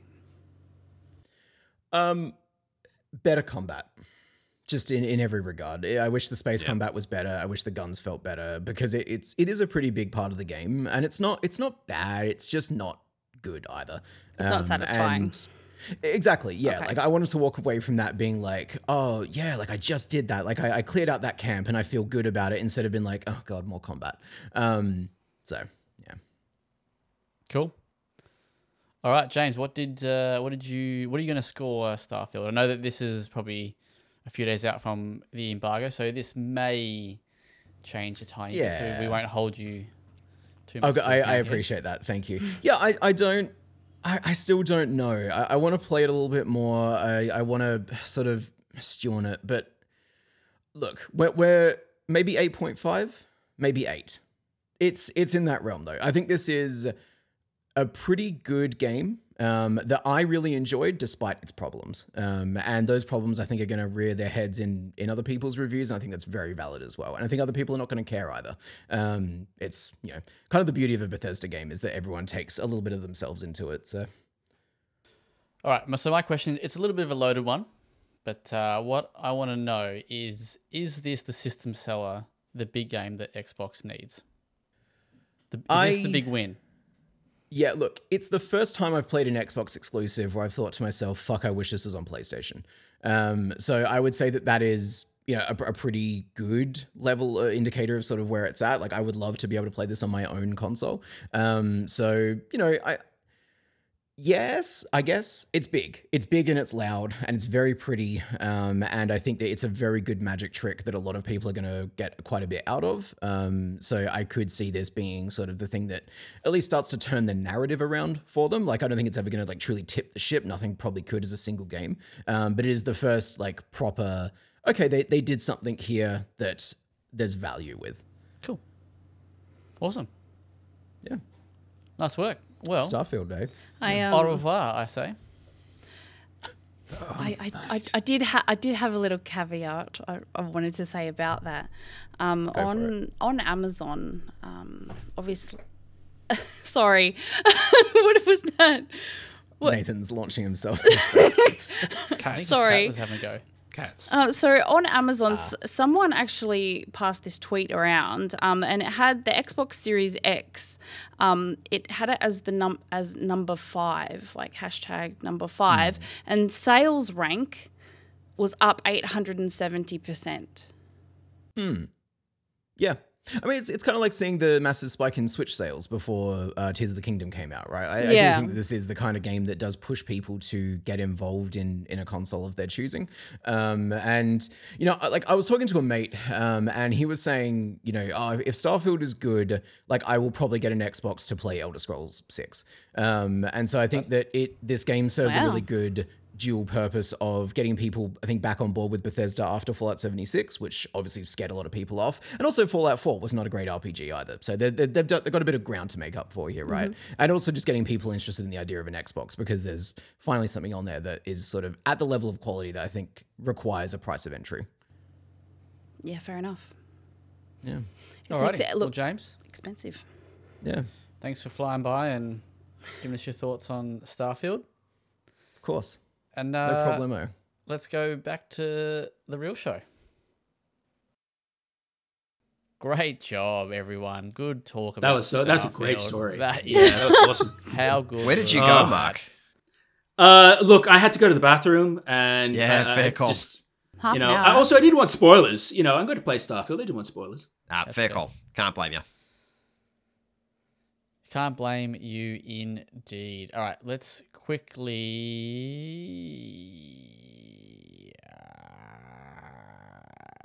jorts. Let's talk about the jorts, hey? Sorry, I was looking at something else. I love those long pauses in podcasts. It's like, is the recording still going? Is something wrong with my phone? Did my headphones die? No, it's just us. Is there something else we have to talk about? No, there isn't. Jorts. Mark, what are you keen for? Actually, no, you just spoke for ages. Don't care. Nathan, what are you keen for? Can I speak for it? No, I won't. Let's give this one a quick... Yeah, I'll do a quick rundown on this one. So first off, we've got Rune Factory 3 Special. It's coming, I think, September 5th. A bit more farming sim for the month. We've also got another farming sim by the name of My Time at Sandrock, which I think is also coming out at the end of September. In between, we've obviously got Starfield coming out the start of October. I think What? I can speak for most of us here by saying September. September, sorry. Yeah, I'm getting a month ahead of myself there. But for me, though, my personal picks is Anonymous Code. It's a very dense sci-fi visual novel from Mages. So these are the folks that made like Steins Gate and Chaos Child and a bunch of other visual novels that become huge anime adaptations. Real dense sci-fi nerdy shit, so that's good for me. Bait and Katos, 1 and 2 HD remaster, a couple of GameCube titles. Nice. Really want to play them in the day. Didn't have a GameCube. And this is the same studio that's gone to make Xenoblade Chronicles. Good shit. Lies of P, the Bloodborne Pinocchio looking game.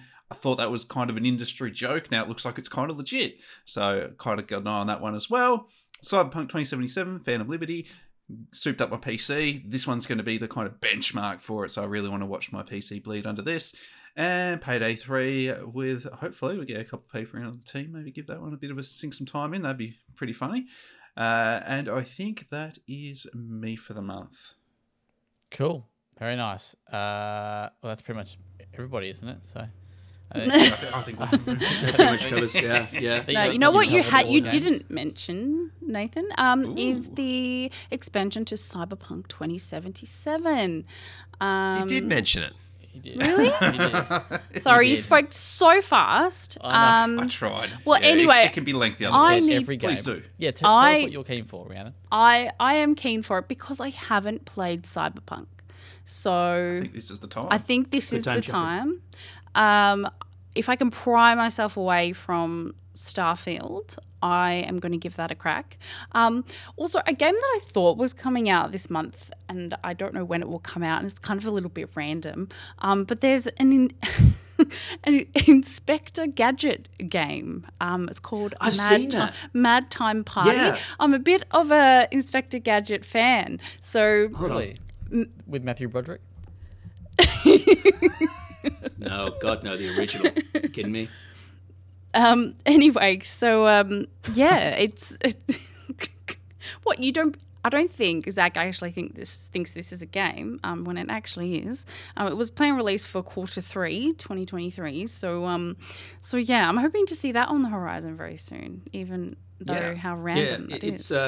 It's called Inspector Gadget Mad Time Party. Mad Time Party. Mad Time Party. I think it's But the mad is like in capitals, so I don't think know. it stands for something. So Oh, like MAD. Yeah. It's some kind of like secret yeah. enemy organization. It looks kind of open world as well. Yeah, I want to like ride roller skates with like a.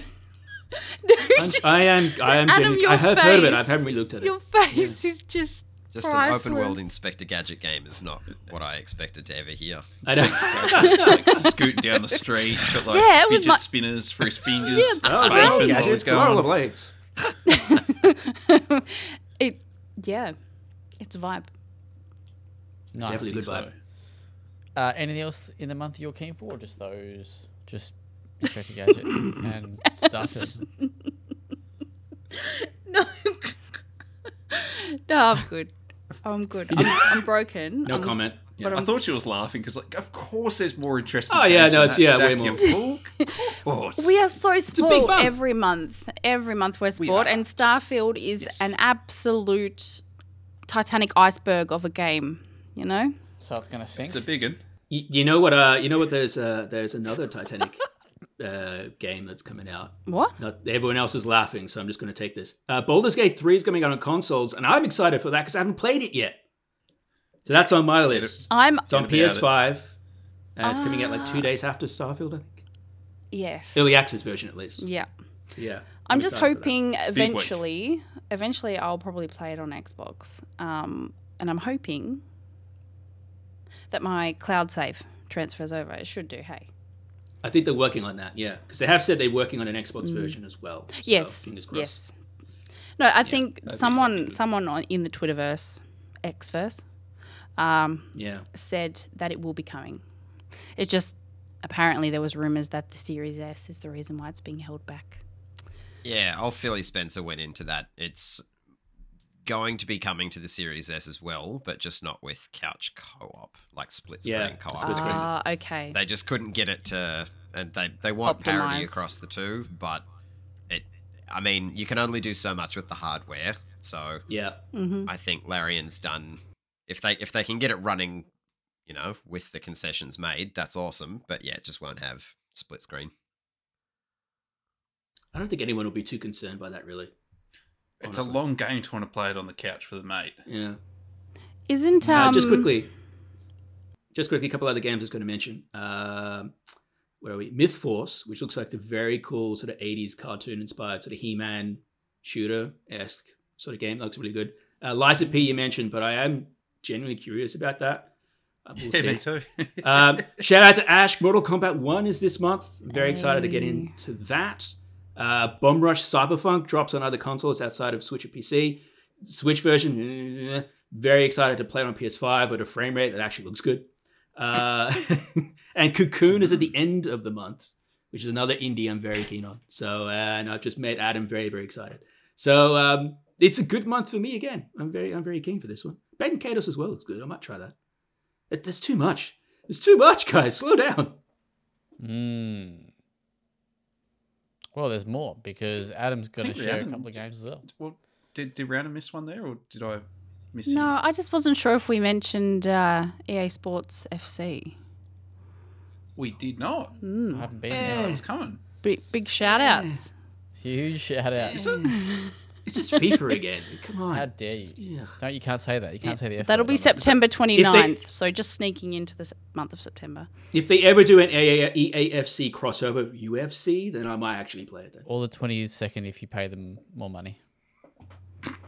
I just want to Well, see yeah, hot chicks running around a football field. Like, sounds like a good time to me. And I think the Matildas, with their success or lack of success. Anyway. Can you choose Sam Kerr as your main character? Is that what you're saying? Oh, yes, please.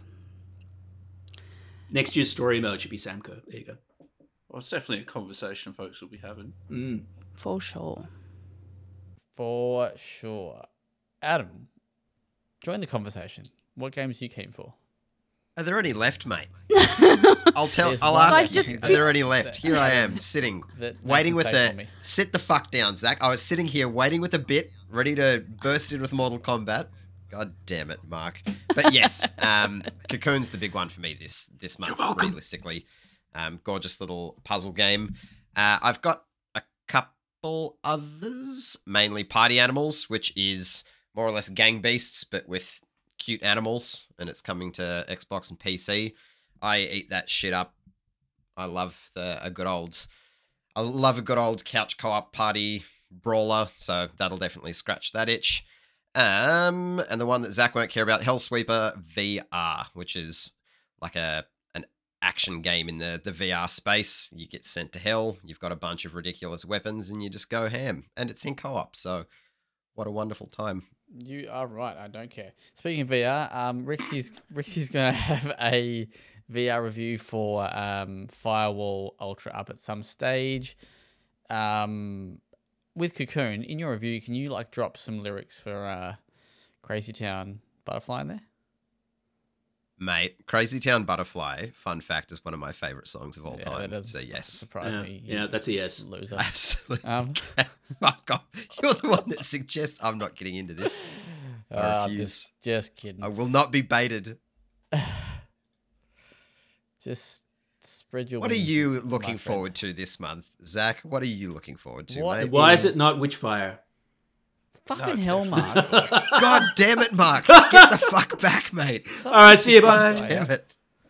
Well, Son of a bitch. I'm keen. Crew Motor I'm keen Fest, for EA let's go. Sports FC.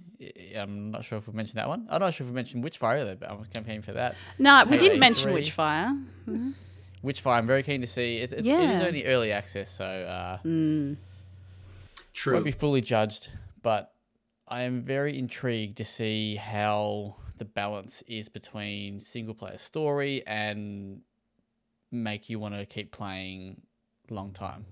I just want to shoot a gun with one hand and super magic spell with the other. But you should know play what I mean?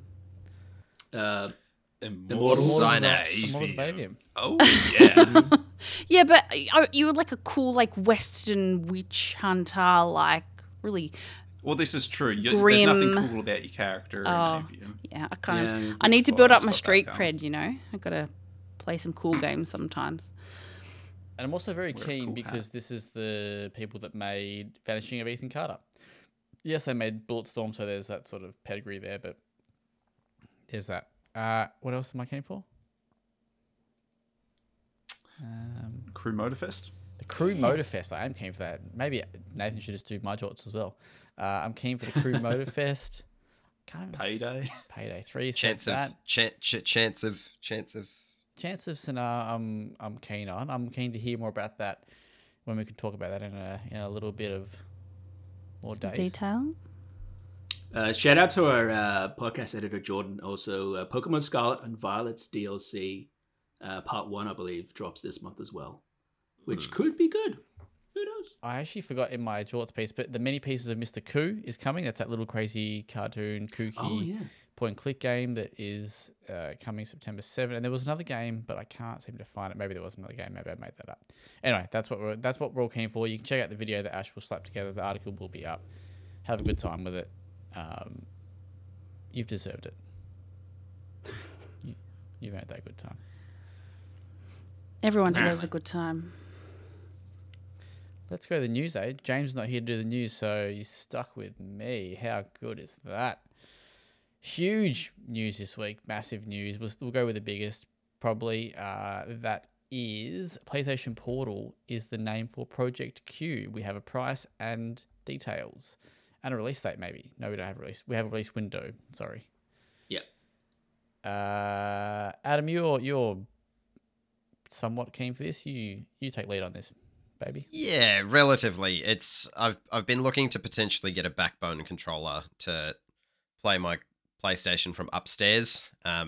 Upstairs is where I work, and instead of working to earn money, I'd prefer to pretend to be working and play PlayStation games, preferably. So this kind of slots into that space. It's fantastic. Look, Rhiannon's just pulled a backbone controller out of the nether, which is fantastic. Complete in shrink, unopened, ready to go. Unreal. But yes, the Portal will have an 8-inch screen, 1080p resolution, 60 frames per second, all of those wonderful things. It's more or less a DualSense controller split in half. You whack a screen in the middle. It kind of looks like a weird Switch.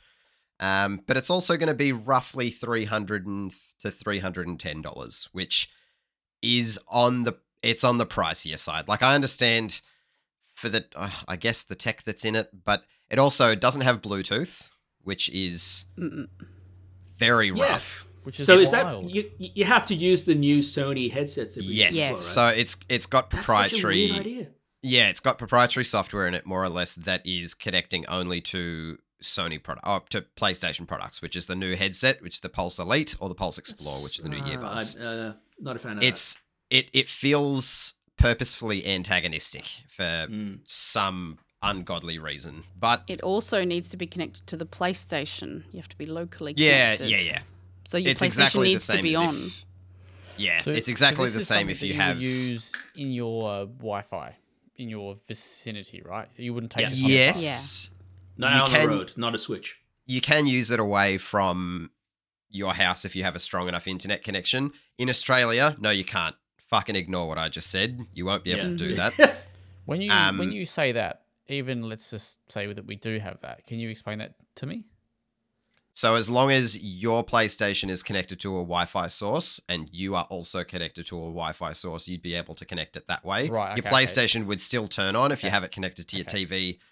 So you still have RIP to be to connected people to that are in your Wi-Fi. house because it'd scare the Sorry. shit out of them. You'd still need to be connected to Wi-Fi, yeah. But nothing gets stored on the device whatsoever. It doesn't have any internal storage. It's a screen and a controller, and I'm going to be very interested to see if they can justify the price tag. There have been a few previews. I know Greg at Kind of Funny did a preview of it, and he was really impressed by it. You can be as impressed as you like if you don't have to pay for it. I guess that's always the kind of weird line that us as critics toe. Can But I ask you a question though? Yeah. Would you expect to listen to that segment and hear anything different? not not Hashtag criticism. Because the only Yeah. reason why I ask that is because the only thing I've seen of Greg Miller on Twitter, X, sorry, Elon, don't ban me, is that he tweeted the thing and said that's a shit move in regards to having no Bluetooth. Right, and that's all I've seen, and now you're telling me he's frothing it.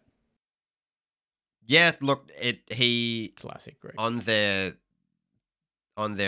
whatever, I can't remember what their podcast is called, but it podcast. If it's the Sony one, it's PS I Love You XO. That's it. That's it. That's the one. He was. Shout out to it is a good name.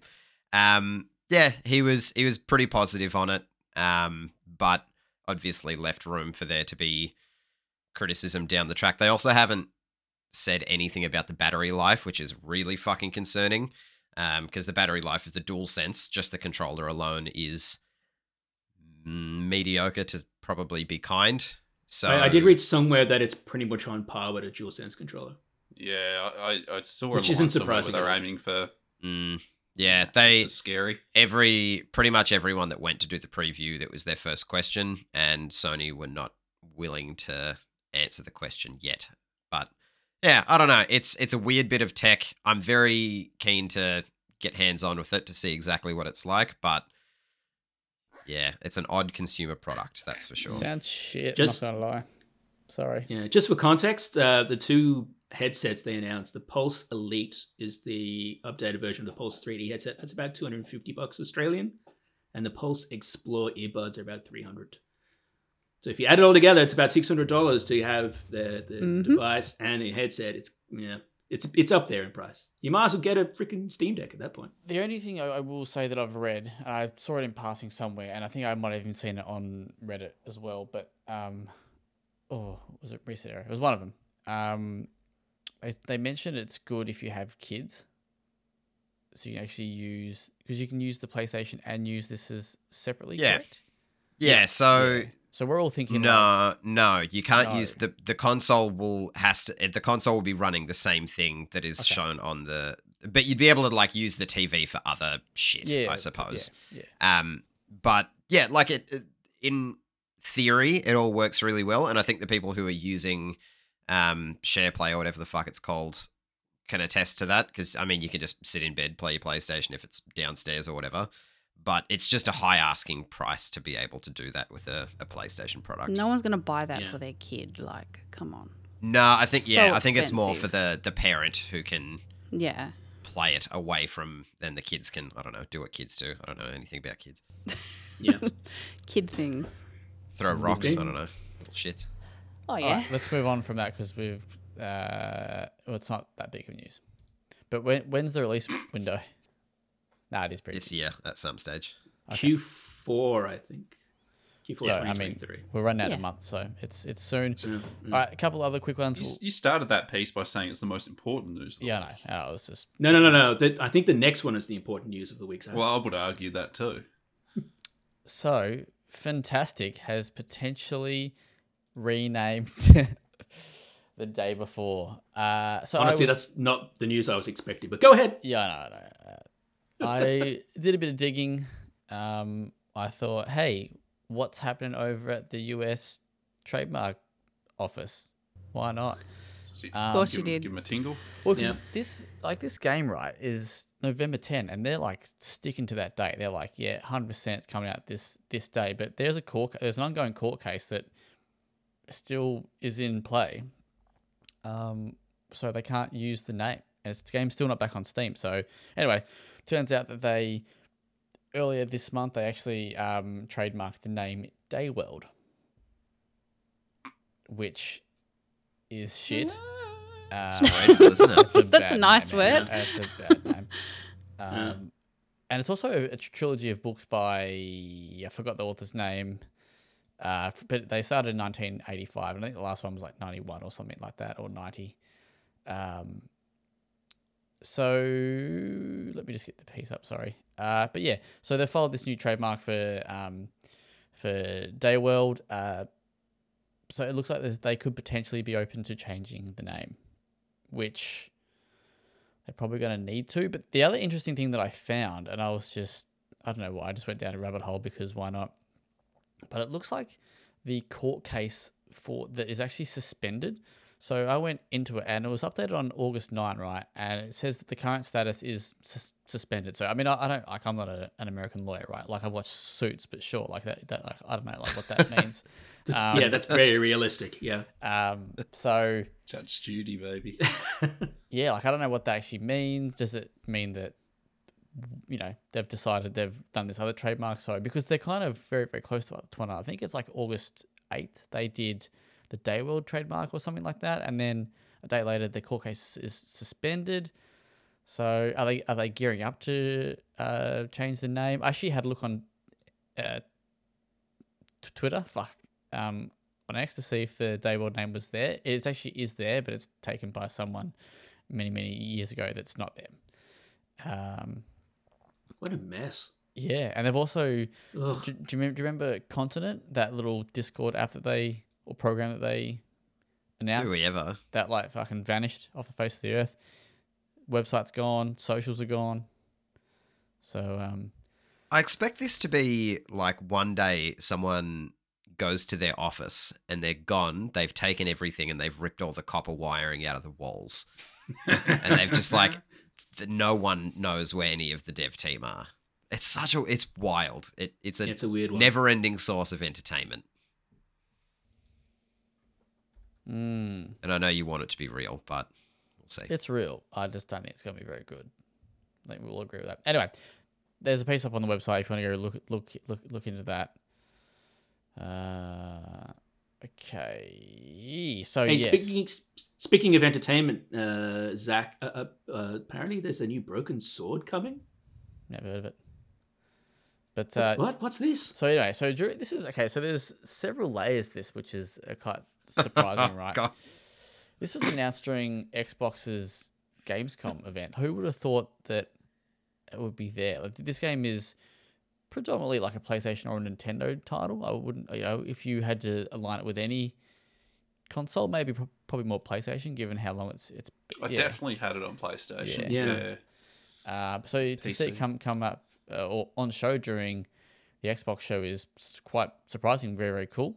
But I think Gamescom, I should have picked that. That's probably an easy one to pick. When you've actually listened to them talk a lot, they've always spoken about how their German fans are like pretty much their biggest fan base aside from like English countries, right? So announcing it at Gamescom was probably an easy one to get.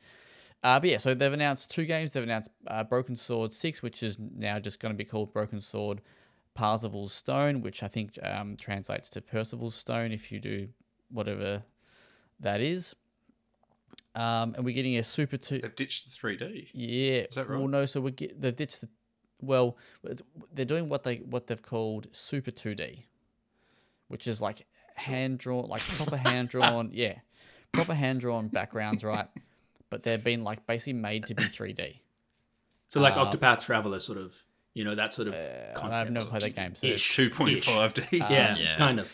he did say so. Nathan, what did you think of this little trailer? I haven't seen it, It's mate. fucking a minute long, mate. What have you been doing? You spend like 8 hours in the toilet a week. Like, surely you can find a minute between wiping your ass, mate. Anyway, I know that. Yeah, I dropped the ball on that one, but I was can you really watch it now? excited. You can watch it by the time Okay. I'm doing this spiel, because I want you to engage in on this it. next part of this Live commentary conversation. track, yeah. Fuck me. You got it. Anyway, and the other news that came out at Gamescom was that they're doing a 4K remaster of Broken Sword Shadows of the Templars, which is called Broken Sword Shadow of the Templars Reforged. So it'll be 4K upscaled. They're redrawing a lot of some of the stuff, but they're using AI to do most of the heavy lifting, I believe, because it's only a very, very, very small studio. It's like 6 to 10 people or something like that.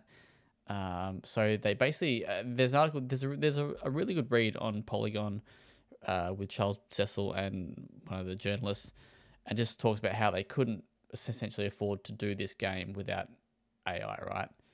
And it is going to be the original game, not the director's cut. So people who were fearful that it would be a 4K upscale of the director's cut, which cut content out of from the original game and added new stuff in. It will be the original game, so no fear there. Yeah, so that's very exciting. That is coming early 2024. The new 6th entry has no date at the moment, but there was an interview published recently from Gamescom with Charles from Cress Up, I think is what the YouTube channel's called, and she interviews Charles, and he sort of alludes to the next 18 months. So if we take that, it could be 2025. But he spoke about some of the mechanics in the 6th game, and it's kind of, the headline's a little bit clickbaity, but I wrote a piece saying that it's going to feature time travel mechanics, right? And because of the basis of the story, which is this second theory of the Grail being these black stones that have formed from Lucifer's crown, George apparently gets one of these stones, and he has the ability to see into the past and into the future. Now, just see into these time zones, not actually, because one of the questions after is, will you be able to actually play in these moments? And it's just no. It's just you are looking into those moments in time, right? And I think he says that, like, if you look into the future, it's like what happens if something happens in the game or something like that. And then if you're looking at like a historical thing, you can go back in time and kind of see how it was. I mean, I've only heard the interview once, so I can't quite remember if that's the exact wording, but it was to that effect. I'm pretty keen. Nathan, you've watched the trailer now? Yeah. It's looks real neat. It kind of reminds me of at least a little snippet we see the older Telltale games, where you're kind of given what looks to be a 3D backdrop, but you're interacting with it in a kind of a 2D or 2.5D sense. Have you played Beyond a Steel Sky, the new one that they did before this? I played that actually, yeah. But you've well aware of it, yeah. But you've seen it, yeah. It looks very much like that. Yeah. It has that kind of style to it. Yeah, it's very nice. What do you think of the characters? It's a little bit uncanny valley, isn't it? The reason why I asked that, and Rolf sounds like he's recorded in a fucking broom cupboard, mate. But he talks about this in this little interview that they're not finished yet. Like, that's why they've put up this pre-alpha thing, being like, you know, those characters are not properly, because he The said final like models, yeah. like they're the worst part about that trailer, right? Sure. Yeah, they do stick out. Yeah, they look very different. They're not what I was expecting. I mean, coming from Broken Sword 5, which went back to that old school hand-drawn 2D style. But I think Charles was sort of saying, and he's a fascinating guy to listen to if you like this sort of shit. Like, if you like history and these kinds of games, he always tells he's a very captivating spokesperson, right? Like, even in this 15-minute interview, I was like hooked. He just goes on about all this historical shit, and then gives a little bit of a jab to Dan Brown. Shout outs. I even forgot what I was going to say. Oh no, he said that, but the movement to 3D kind of allows them to be a bit more dynamic and a bit more cinematic. So that's kind of why they did it that way. I think it looks quite cool. I would have to see it in play to fully judge the characters yet. But it wasn't what I was expecting. I thought they would stick with the older style. Anyone else got any other thoughts on surprised me. Broken Sword, Mark? And are you somewhat of a player? I haven't played any of the Broken Sword games. I played other games like it, but I'm curious. Adam, Is the goat in this one? this is the GOAT. Hey. Actually, no, wait, sorry. No, you have to say, I am the GOAT. That's the 4K. Now, the 4K remaster is the GOAT, baby. 10 out of 10. Yeah, you good to see new players pick that up, because I do think that was quite a groundbreaking game. Is that the one with the goat in it? Can you stop saying GOAT? It's the only thing I know about Broken Sword is the fucking goat. Rhiannen probably doesn't understand, but so there's a very famous goat puzzle. It's like one of the most famous puzzles, I guess, in games, like one of the hardest ones. I do know that one as well. Because it's cooked. Yeah, and it was deliberate too. Did you hear about this? So he made that puzzle deliberately hard because everyone kept saying your puzzles are too easy. Love it. So, Yes, and That's one way to stick it to fans, I guess. The other thing that they talked about is there's going to be a story mode in the new remaster. So they're going to have this hint system that kind of is very dynamic is probably the best word. So it'll there'll be objects in the world, right, and you interact with them, and when they're not integral to the progression of the story, they'll be grayed out, right? So it's kind of just a bit easier, yeah. So yeah, all right, but yeah, there you go. Rhiannen, are you keen for a broken sword? Do you even know what broken sword is? Do you even know what a goat is? I try not to get my hopes up with some games, like seeing them so like it's not there yet, and I like to get my final impressions. I like to give my first impressions on the last kind of polished version. So I think I'll save my thoughts for when that's out. Okay. Because it's definitely got potential. Okay. And that's all I'll say on that. That's fair enough. Look, they're not for everyone, are they, Nathan? No, absolutely not. Very much an acquired taste, the old P and C. Absolutely. All right, let's whip through the headlines and then we'll go home and everyone will be happy. So the quick ones is that the other game from Don't Nod, Juiciest, or however you would say that, is releasing on October 31. That is the rock climbing game. Sure is, baby. Looks fantastic. Coming to platforms being PS5, Xbox Series X and S, and PC. very nice. Speaking of release dates, RoboCop Rogue City, Ash's Devo, that has been delayed until November 2 because it's just getting a bit busy. Phasmophobia, a console release is coming in October. Mark, you did a little article on Soulframe, which is the new Warframe? No. From the developers of Warframe. Yeah. They dropped 30-minute gameplay trailer during TennoCon, which is their Warframe conference over the last weekend. It looks pretty freaking good. If you're a fan of God of War and you're a fan of Elden Ring, it feels like a good combination of those two. I've been keen on this since they announced it last year. Now that I've seen it, I'm all in. I'm looking forward to this one. Nice. We also got Night Dive might be remastering The Darkness. Ash is pretty excited about that. And Rhiannen, you have posted a couple of articles about the Starfield launch event that's going to be happening in Sydney hosted by Bethesda. Yes, that's right. I really enjoyed the kind of, I'd say like a scavenger hunt kind of thing. They teased yesterday on their socials, saying that there would be an announcement today, and there was some coordinates on the advertisement, and if you type those in, you could find the location before they announced it. And I was correct, so, bravo to me. Anyway, and I went on a full investigation. I was like, right, what are the things here?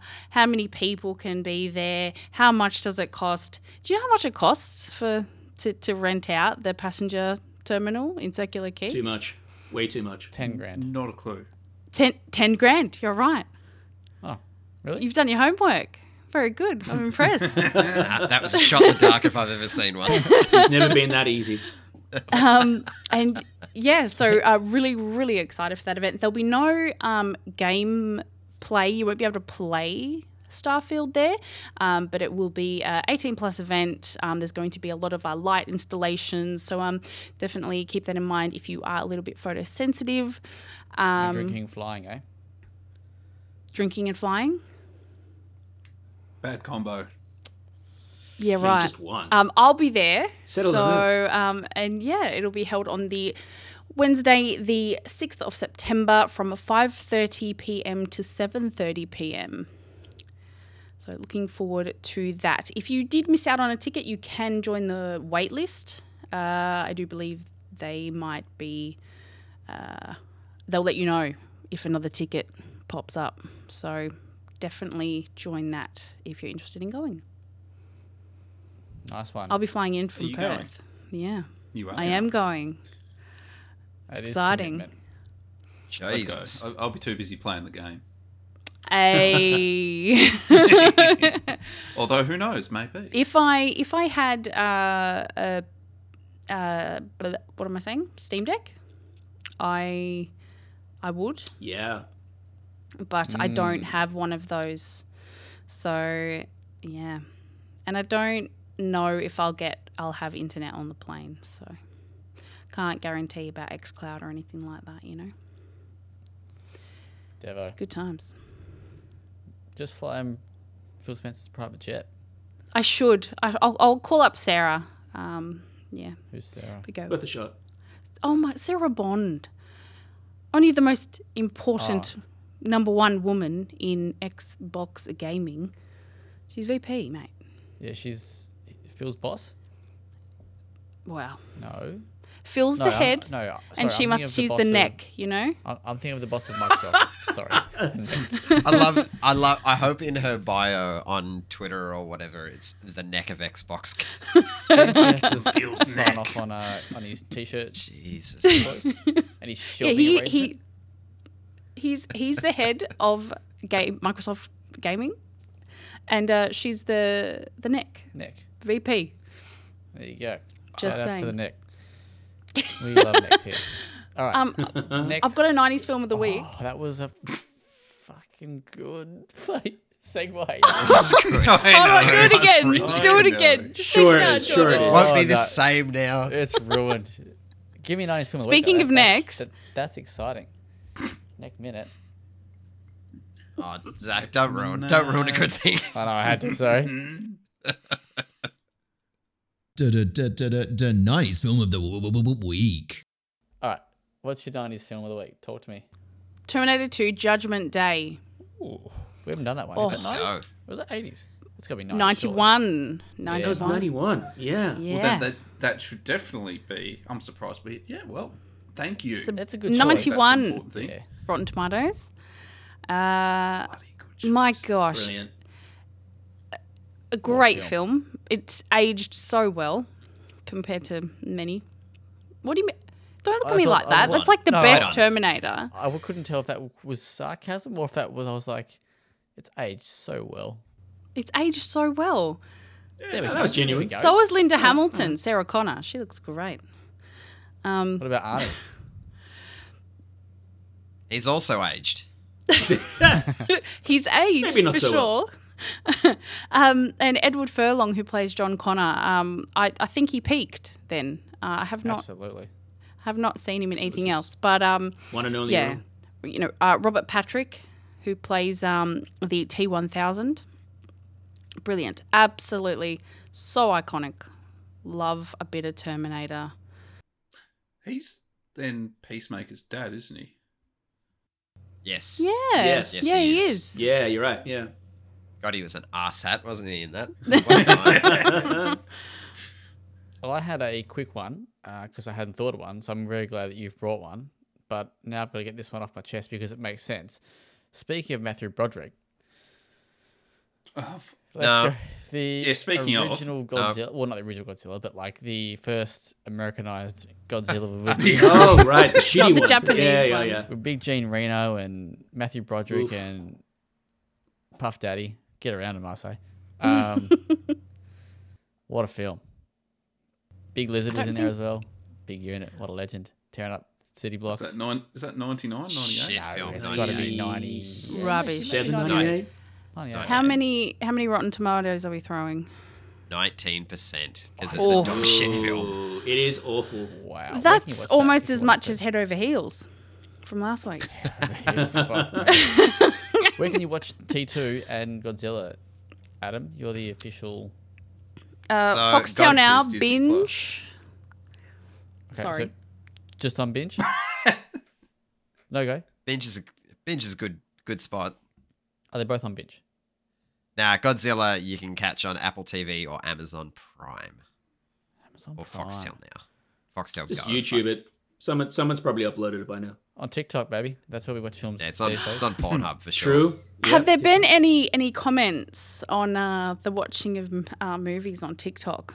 Because Elon, he wouldn't He wouldn't let me post the GIF I wanted to. Really? What a piece of shit. I know. What a dog. He mustn't He's like TikTok He's a movies. T100. T1000, you mean? Yeah, no. Well, he's the shit version. He's just 100. Yeah. Love it. Oh, no. T999. So no was the one feedback on before the it. TikTok films? No TikTok feedback films. Okay. Well, Yep. they'll give it now since I've mentioned it. They will. Buddy, what do you think of watching We'll films on make sure we TikTok? mention it You're next the week as well. you're the film extraordinaire. Let us know. TikTok films at wellplayed.com, please. Send that through. You'll hate it. Look, all 'cause I'm you can't- saying is it lets Because you... you can't letterbox it. Sorry. I'm just saying it lets you know what you're in for. You know? Are you in for disappointment?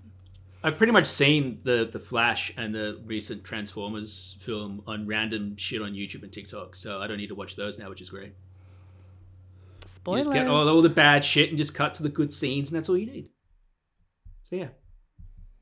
Nice. Whew. All right. What else we got for off topics? Anybody watched anything or seen anything? Done. I fucking Adam. I watched 3 billboards outside Ebbing, Missouri, and it's Oh yeah. a great old time. Frances McDormand is a fucking machine. What is it? Sorry. It's a great awesome. name. Good film. That was the best film 2018. Yeah, It right. was, Yeah. yeah. Yep. Good So film too. brief synopsis is a woman's child gets brutally murdered, and the local police, she doesn't think they do a good enough job at trying to find her killer. So she rents 3 billboards asking the sheriff why there haven't been any arrests, and it's kind of the discord that happens after that. And the film's fucking excellent. And yeah, Frances McDormand is the leading lady in that, and holy moly, yeah. So where does Mum hire these billboards?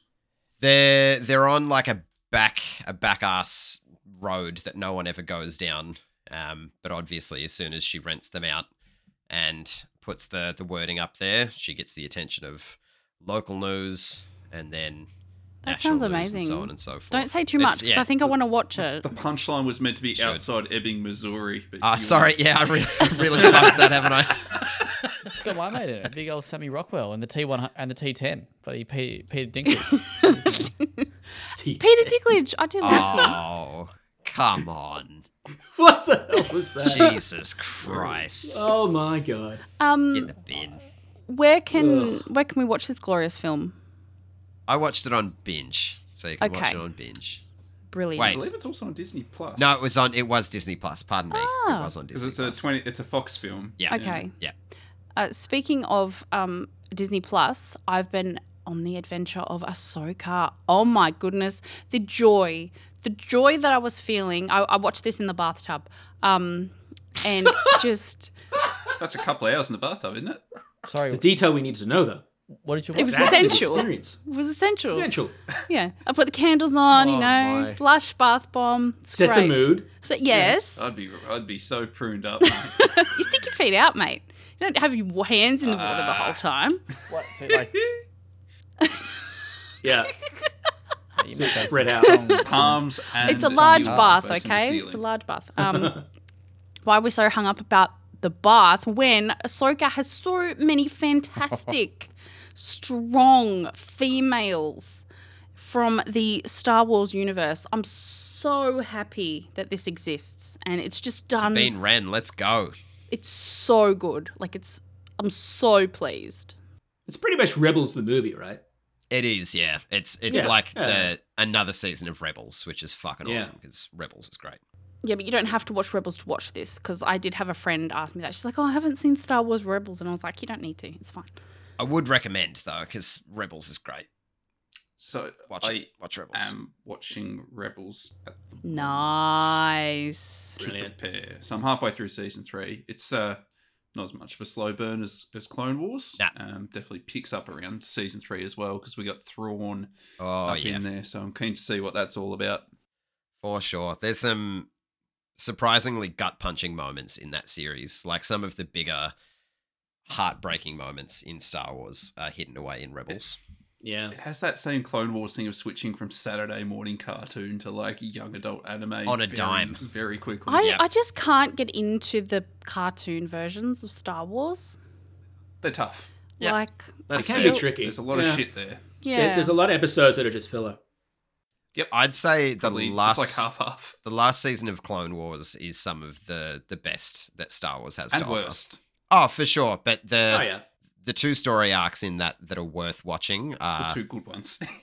absolutely phenomenal. It sounds like Yes, 100%. I need a TikTok version No. of Star Oh, Wars God. Rebels. No. That's what Or I'm like hearing. 130 episodes. No, you need a big screen for that. You need a big giant. I screen, don't and own a surround sound. TV. What? Wait, What? hang on, what? No, I think this is becoming more common. I don't own Okay, a no, that's TV. fair. How do your children watch No. TV? I have three computer screens. Do you have an iPad? I use my laptop if I'm watching a film or Yeah. TV show. No, fair enough. I will say though, at the beginning of the year, I was I didn't know it at the time, but I was lent a TV from LG, big $5,000 TV. It was fantastic. I loved it, but I had to send it back. So I had it for 3 glorious months. Oof. We love that. We love LG here. Yeah, LG is great. Great TV. Miss it. Great TV. Life's good. All right, let's go. Speaking of LG, let's wrap it up there. Life's good. Let's no go. one's got nothing, so all right, let's do it. Thank you for listening to this week's episode of the WellPlayed DLC podcast. You can check the content on www.well-played.com.au. Thanks for listening. I just said that, but thanks again. We appreciate you. Donate to Doom Cutie's Starfield stream if you've got a few bob behind the couch. And that's it. Have a good weekend, and we shall see you next time. Adios. Catcha. Thank you. Oh, and Goodbye. go read and watch our Starfield reviews. There's going to be a YouTube video review. You can go to youtube.com/wellplayed_au to check it out. Like, share, subscribe, comment, post, share, like, and we Hit will the bell icon. see you later. Bye. Bye. Bye. Get out of here. All right. That Godzilla movie is fucking dog shit, mate.